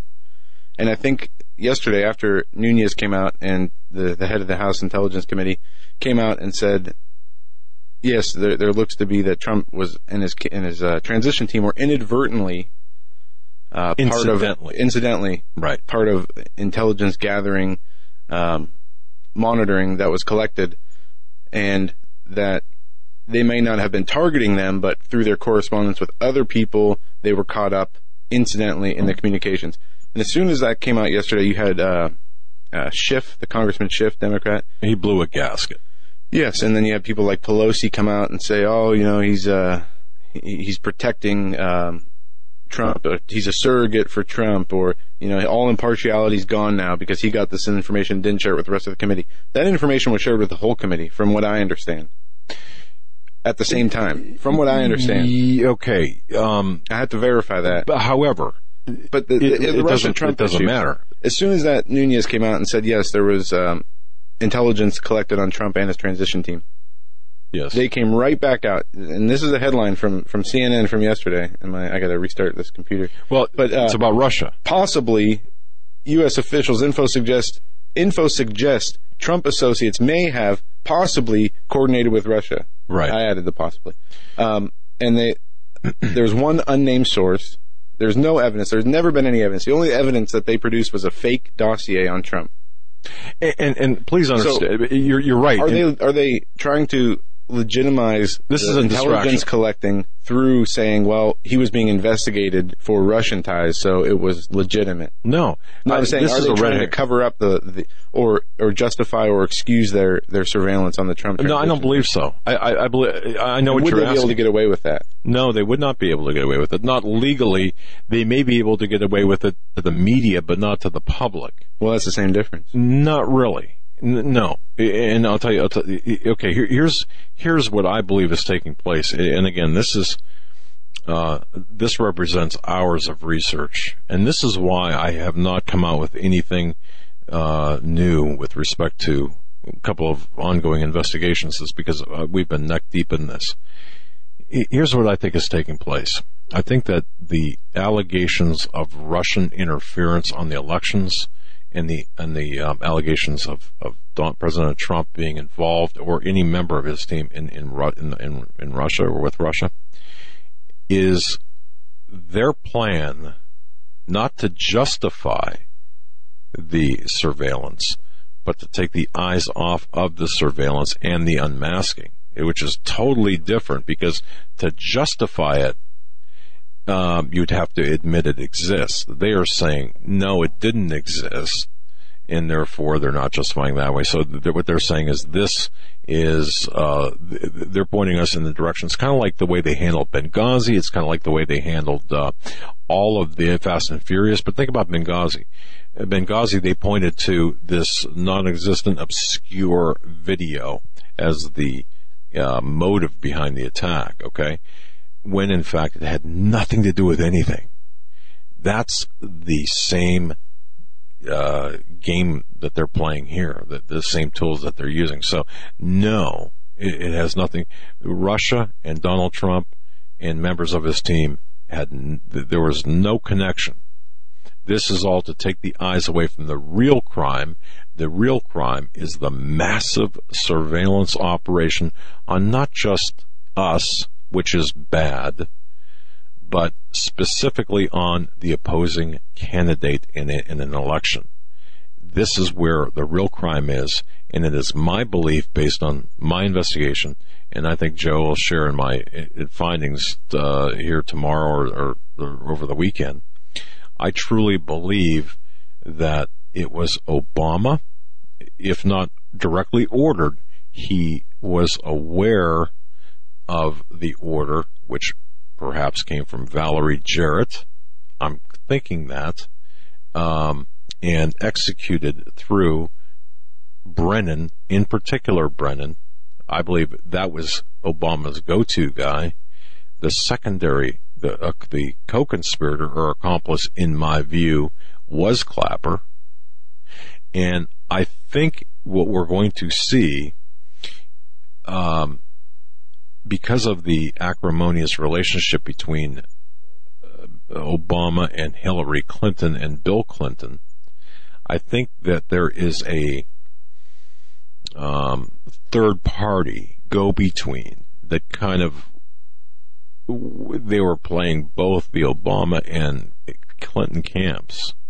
And I believe that was the Lynch Department of Justice, which, if you think back to the tarmac meeting, could very well come into play. So if you're following me on this, the massive surveillance operation on all Americans.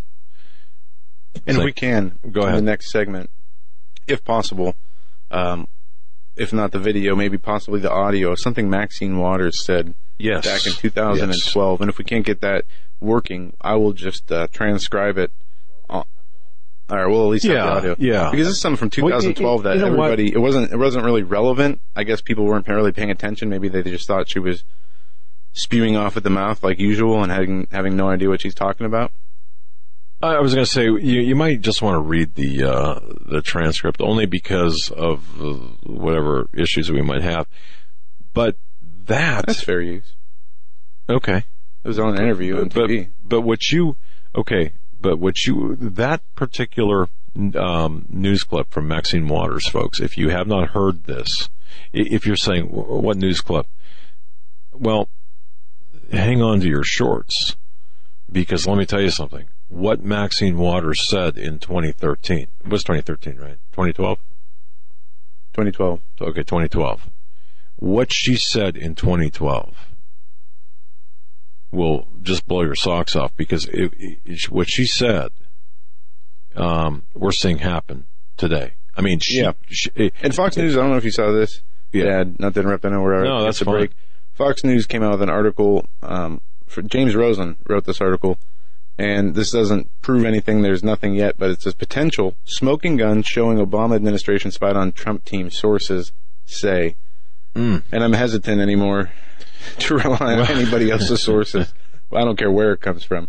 But the Republican congressional investigators expect a potential smoking gun establishing that the Obama administration spied on Trump's transition team and possibly the president-elect himself will be produced to the House Intelligence Committee this week or tomorrow. And Friday. I believe this to be the case. We're talking about treasonous activity. But one source told Fox News this, so again, with the sources, I just, at this point, I don't want to hear any more of the speculation. I just want to see whatever evidence there is to be presented. Amen, but I do believe we will. I hope we will too. Even, I mean, at this point, I don't care. The truth just needs to come out, whatever that is. That's right. Because it's just getting so crazy anymore. It's hard to even keep track. We'll be right back with our final segment after these messages. Stay with us.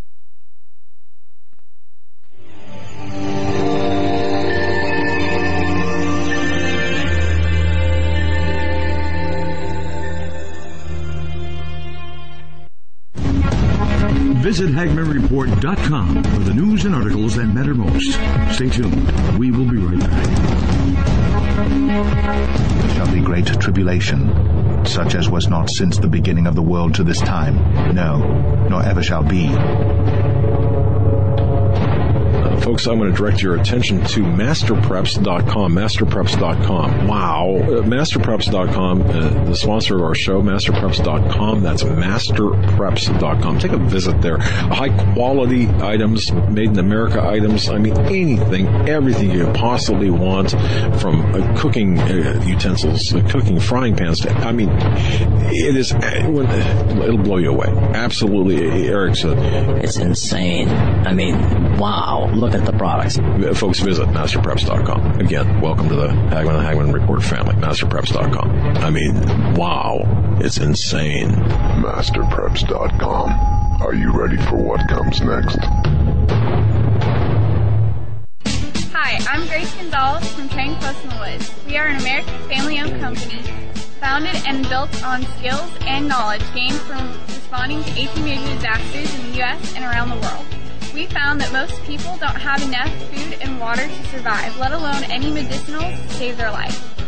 We're offering 25% off our must-have American Heritage Remedies kit. It contains 12 homeopathic remedies, a booklet that goes over everything in your kit, and our brand new book, Major Disasters Lessons Learned. Just enter coupon code Hagmann. In life or a disaster, you must be able to take care of yourself. You may not be a medical doctor, and your grandmother and your great-grandmother probably weren't either, but they still knew how to minister to their family's health issues, and so can you. Check out our American Heritage Remedies Kit at www.trainedpersonwoods.com. Your life may depend on it.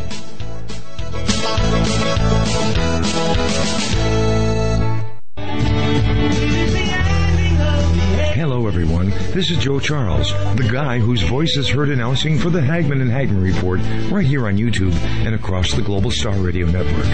There have been many people wondering whose music is being played during those breaks. Well, you guessed it. And we're very pleased to announce that all that music and 11 brand new songs from the CD New Jerusalem is set for release on April 10th for download on iTunes. That means you can help support my ministry and be blessed by this awesome, inspiring recording. I have been fortunate to work with some phenomenal musicians from around the world that helped us put this recording together in the studio. Simply go to joecharlesmusic.com and click on the iTunes link. Or, if you'd rather have a CD, we'll send one right out to you. Just leave me your email and we'll get right back to you. And thanks to Doug and Joe Hagmann for making this all possible. God bless.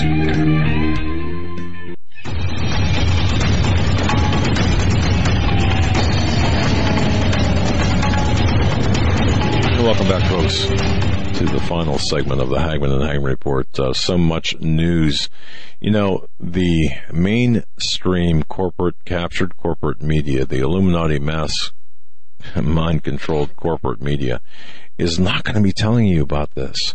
They're not going to be telling you about Larry Klayman's letter to Nunes about about Montgomery. Does any of this ring a bell to you? We're going to be laying this out in an investigative report, but many other websites have at least touched on it. But the fact of the matter is, Attorney Larry Klayman, the founder of Freedom Watch, and by the way, I cannot believe how many conservatives have taken him to task, saying, it's a conspiracy nut. It really boggles the mind. But what Larry Klayman did was, he represented a gentleman by the name of Montgomery, last name Montgomery, before federal judge Royce Lamberth. Klayman, who characterizes client Montgomery as a whistleblower, okay, I'm looking over here at my screen, told Fox News that Montgomery turned over 600 million plus pages of information to the FBI. But the bottom line is there was a CIA or a contractor for the CIA who materialized and sought whistleblower status 18 different times, but was denied whistleblower status, saying, look, I've got 47 hard drives. I've got 900 million pages of information that proves everyone in America is under surveillance.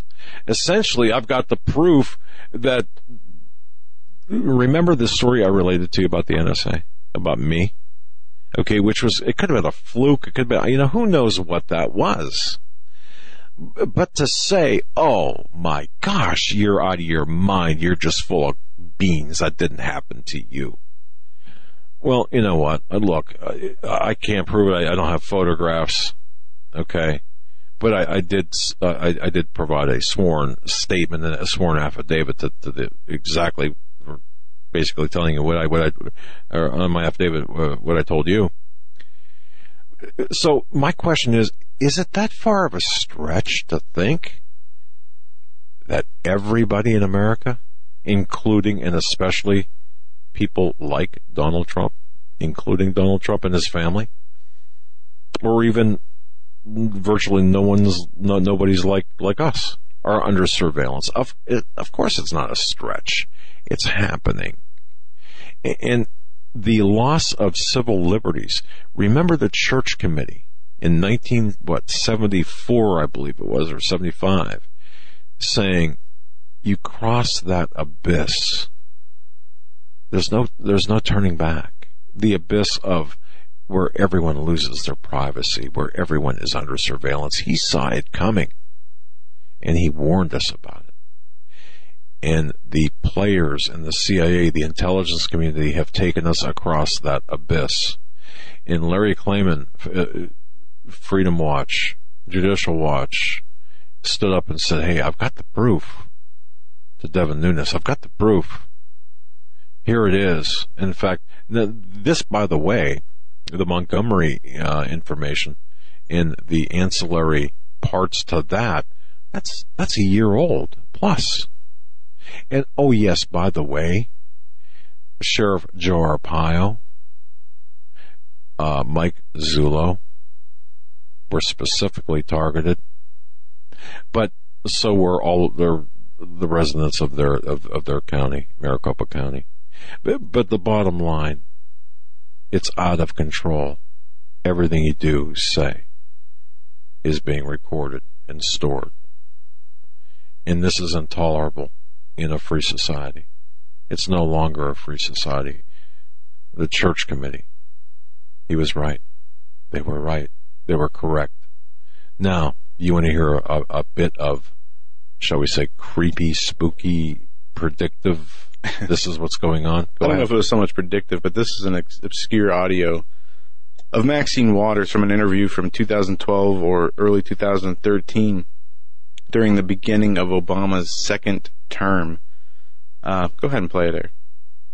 Made clear to our viewers and listeners is that, look, this is the inauguration represented the beginning of his second term. Yes. But it also represented the countdown of the end of his presidency. That's right. And the reality is, like anything else, you better get what you can while he's there because, look, come 2016, that's it. Well, I don't know, and I think some people are missing something here.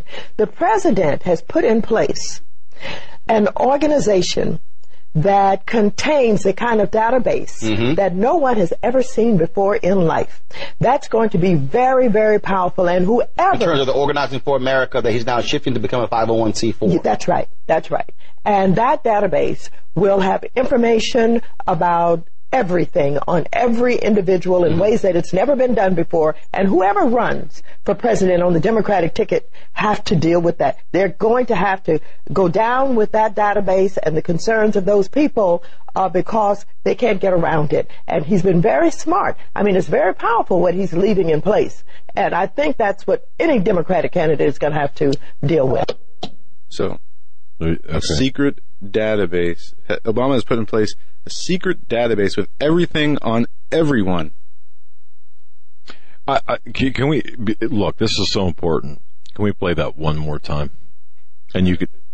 Oh, you just close it. That's all right. No, then you know what, folks? Go back and listen to that again, because to me, you're right. It's not predictive. It's informational. It's saying, okay, this is what. And isn't it interesting that she credited, and I don't believe this is accidental, but she credited Obama, not the intelligence agencies, but she credited Obama. Now, apply that to what we're seeing today. 4 years later, 5 years later, we'll say. Apply that to what we're seeing today. With the hammer that collects every bit of intelligence from every American who uses any type of electronic communication device. And the hammer is the name of this supercomputer that is under the control of the intelligence community, the NSA. You can find information if you just simply search the hammer plus or and NSA. You'll find various reports on this.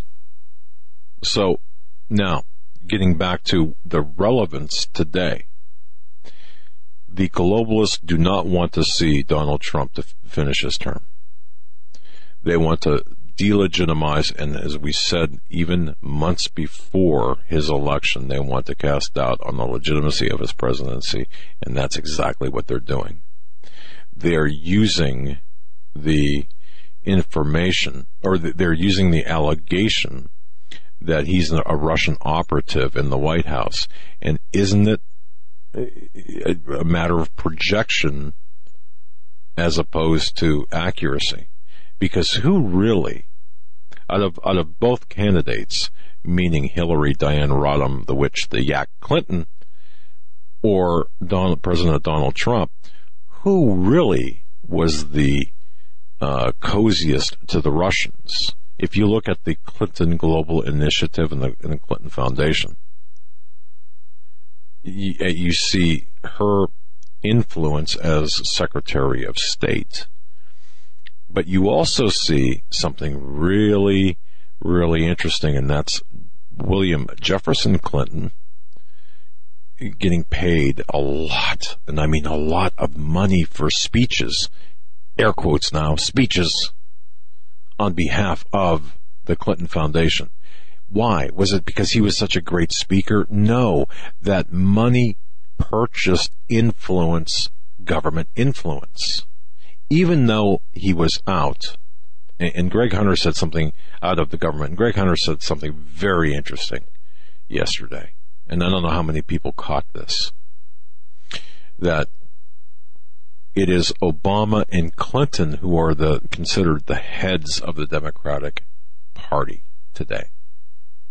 Now, when you think about that, despite the fact that you've got Perez in there as head of the DNC, okay, we understand that. Now, it doesn't matter because we're talking about globalists in general. Well, it does to the extent that you still have partisan battles taking place. Even, it's not just for theater, it's beyond that as well.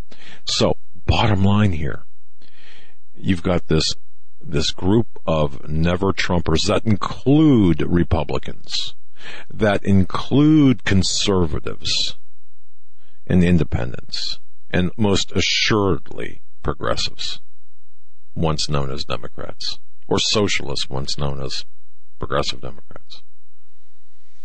So you've got this team determined to take out President Donald Trump. They are contaminating. If the United States, or if the world, think about it this way, a high-profile case. You've all seen them in your hometown. If you watch the news, the local news, you've all seen the high-profile murder case in your hometown, haven't you?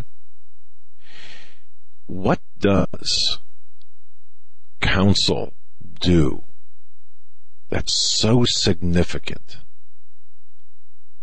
in a high-profile case and so critical, and people don't realize what they're doing? They're contaminating the jury pool. They are actually acting as agents, or, well, they're advocates. And it depends on which side they're on. But they are planting the narrative in the minds of the consumers of the news, or the people who listen to this. This is why the Rachel Maddows and the Lawrence O'Donnells and the other media personalities are so dangerous. Because what are they doing? They are planting the seeds of doubt about the legitimacy of President Donald Trump and all of his people around him, to the American people and to the world, when in fact that doubt of legitimacy should be bestowed upon Barack Hussein Obama and Hillary Diane Rodham Clinton. Obama for his eligibility and for his bona fides leading up to and including his stint as a junior senator, and then ostensibly the president. Hillary Clinton, as her time as the first lady or co-president, secretary or senator of New York, secretary of state, and then presidential candidate. But if you think about what happened with the Clinton Foundation, the money flowing into Bill Clinton through the speeches, the money flowing into the foundation to, and especially from Russia, okay, into the foundation, never investigated by Comey, not one time. Oh, well, yeah, there's an investigation, again, in air quotes. We're looking into it. Have you ever seen police departments or government agencies slow walk investigations? This is what we're seeing. This is so critical. This is the biggest, folks, I will say this. This is the most important story of our lifetime. The reason, this is the deep state coup against the American people. This is for all of the marbles. I cannot overstate how important this is. And then you've got these smaller little things going on. You had the Awan brothers in the House of Representatives operating the IT division, working for, some say 31, others 50 House members. The three Pakistani Awan brothers, a fourth in the wings, and two wives. You got a total of 5 Pakistanis in the House of Representatives, working for upwards of 4 dozen House members, 3 key committees: the Senate House Intelligence, or the House Intelligence Committee, the Department, the Homeland Security Committee, and the Foreign Affairs Committee. 3 key committees, including, and by the way, Jackie Spear, the House member who was commenting on the Russian influence, she was the one that was banging the drum to secure top secret compartmentalized access for the Awan brothers when, right before, 6 months before, they were walked out, escorted out of the U.S. Capitol due to an alleged procurement scam. Go to HomelandSecurityUS.com, read the report on that. And if you'd like to comment on it, go to CanadaFreePress.com. And there's more coming on that. But that was one under the larger umbrella of what we're talking about. But I don't know, ladies and gentlemen, I don't know if I've made sense, if you can grasp the enormity of this, and if I have not done a good job of, because I'm not working from any notes. I'm just working from what we've investigated. I hope you can see the enormity of what's taking place here. The treason, the sedition, the people, the unmasking as well, as Joe mentioned. Okay, so you've got the criminal act of unmasking. If you go back and watch that 5-hour the 5-hour testimony of Comey and Rogers, and Trey Gowdy asking who is responsible for unmasking. And of course, you can see the suspect pool narrowing as the questioning continues. Now, my questions would have been a little bit different. I think this is like 5 times I watched this already. But every time you watch it, you can see little things, certain things, a few more things. I guess what I'm saying to you is,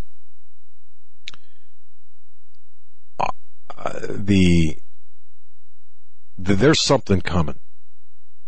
In the next 10 days, I guarantee you, there will be a revelation, in my view, a revelation so powerful and so undeniable that will indict.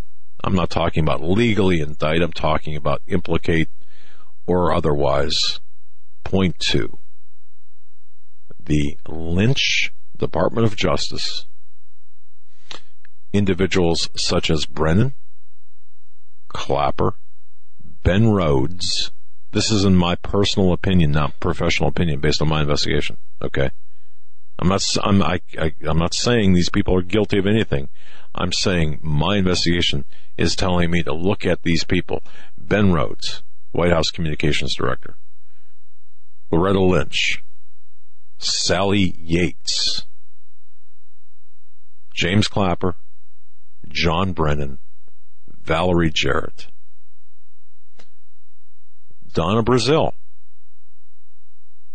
who is also working for CNN;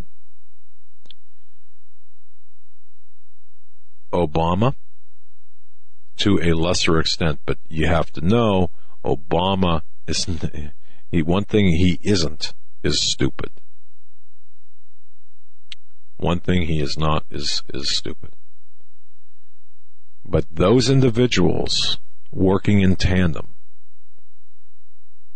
with the DNC and the Hillary, and the obvious, Hillary Clinton and Huma Abedin, and individuals within the embedded press. And this is important. As a candidate, she had press people that traveled with her. There are at least three individuals in that embedded press group who I would be taking a very close look at with respect to the leaks and unmasking. I should have said that in the context of Comey, Clapper, and Comey, by the way. But and one more, Andrew McCabe. Sorry, I want to make sure I got all those names in. So you had McCabe and and Comey at the end is what I added. A few questions as to what you think could happen here. One, will they fabricate any evidence to try to make Trump look like he colluded with Russians? We know they already have. We know that they have already placed, malicious malware on Trump computers that were made to look or to mimic that Russian banks were talking with, Russian entities were talking to Trump Tower. And those have actually come out and been shown to be malicious malware. Okay, let me stop you there. I don't think they'll fabricate it. I think they will misrepresent it. And there's a big difference. They will take, it's, again, let me repeat that. I don't believe that they will fabricate evidence, but I believe that they will misrepresent the evidence. They'll take it out of the context in which it was. And you made a good point right there. The server that showed the communication with two banks and a health service, I believe. Mm-hmm. That's what you're referring to, right? And with the first Vault 7 release, it actually came out that these hackers or intelligence agencies are able to misrepresent where a hacking attack came from, or misrepresent just about anything on the computers. Misdirected attribution. SoundCloud files that you were listening to earlier today about the hammer, they go on and talk about, well, how would you set somebody up to get in trouble? And the guy says, I would plant child pornography on his computer and then report on to the FBI, and they would come and find that. And if you read Cheryl Atkinson, who used to work for CBS, her book Stonewalled, she explains how her computer, she was using, I believe, one Apple, one PC, but nonetheless, Cheryl Atkinson had written about how not only did the government, now this is my words, hack into her computer, but they deposited 3 files on a very obscure section of her hard disk that were classified. And this is what is now. You want to talk about fabricating evidence? This is more setting someone up. But I do believe that this does take place. So, for example, if someone wants to destroy, let's say I'm a big muckety muck in the CIA, and and I know all about computers, and I want to destroy Doug and Joe Hagmann. Well, what are we going to do? We're not going to just hack into their system and suck up all their information. We're going to leave a couple of files on their hard drive. They won't find them.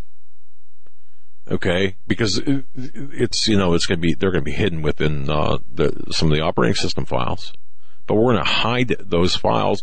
So in the event that the FBI or some government agency takes their computers, they'll say, "Hey, look at this.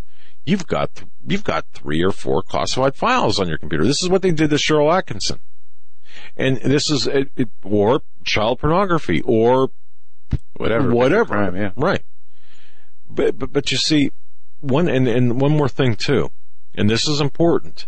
If you remember the description that Comey gave about the hacking of the DNC computer system, I thought they weren't even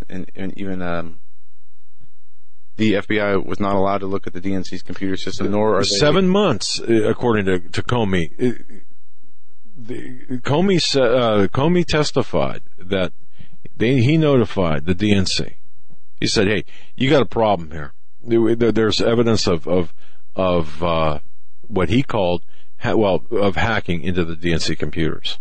And it could have been attributed to Russia based on the loud, noisy, cumbersome rattling, it was obvious that whoever it was wanted to leave the idea that Russia was hacking the DNC. Okay. So Comey said, I called the DNC, I notified him. And Gowdy asked, I think it was Gowdy, he said, well, what happened? And he said, well, they wouldn't cooperate. Well, yeah, they wouldn't, they didn't give up their computers. However, their IT people took a look at it. And if you listen to what Comey said, he said their IT people provided our agents with a suitable evidence.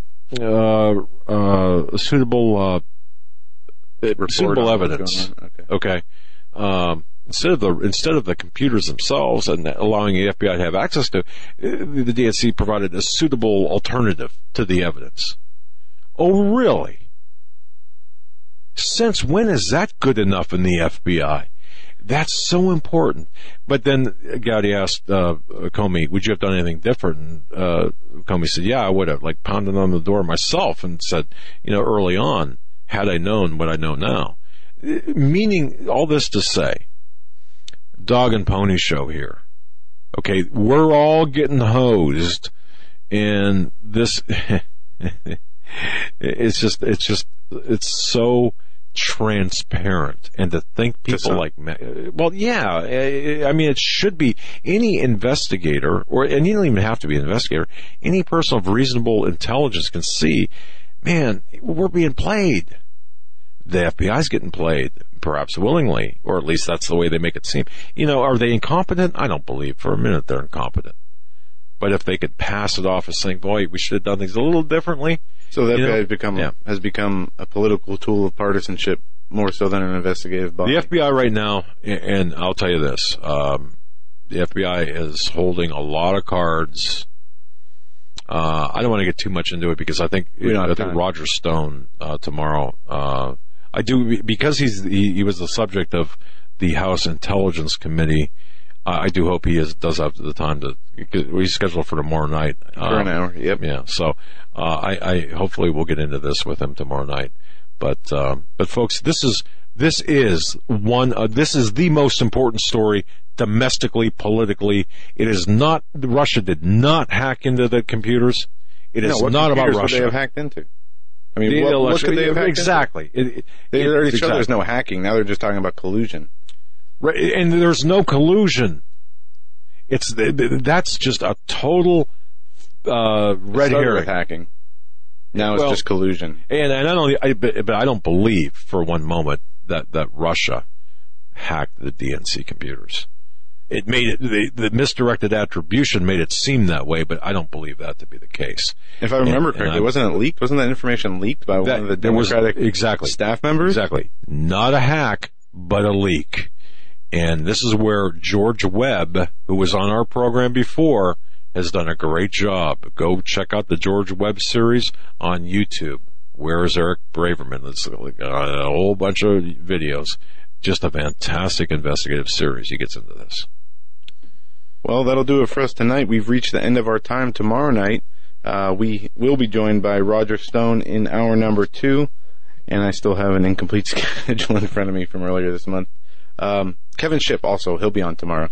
And I'm not sure if we have a third guest or not, but even just with Roger Stone and with Kevin Shipp, former CIA officer, it's going to be a action-packed show.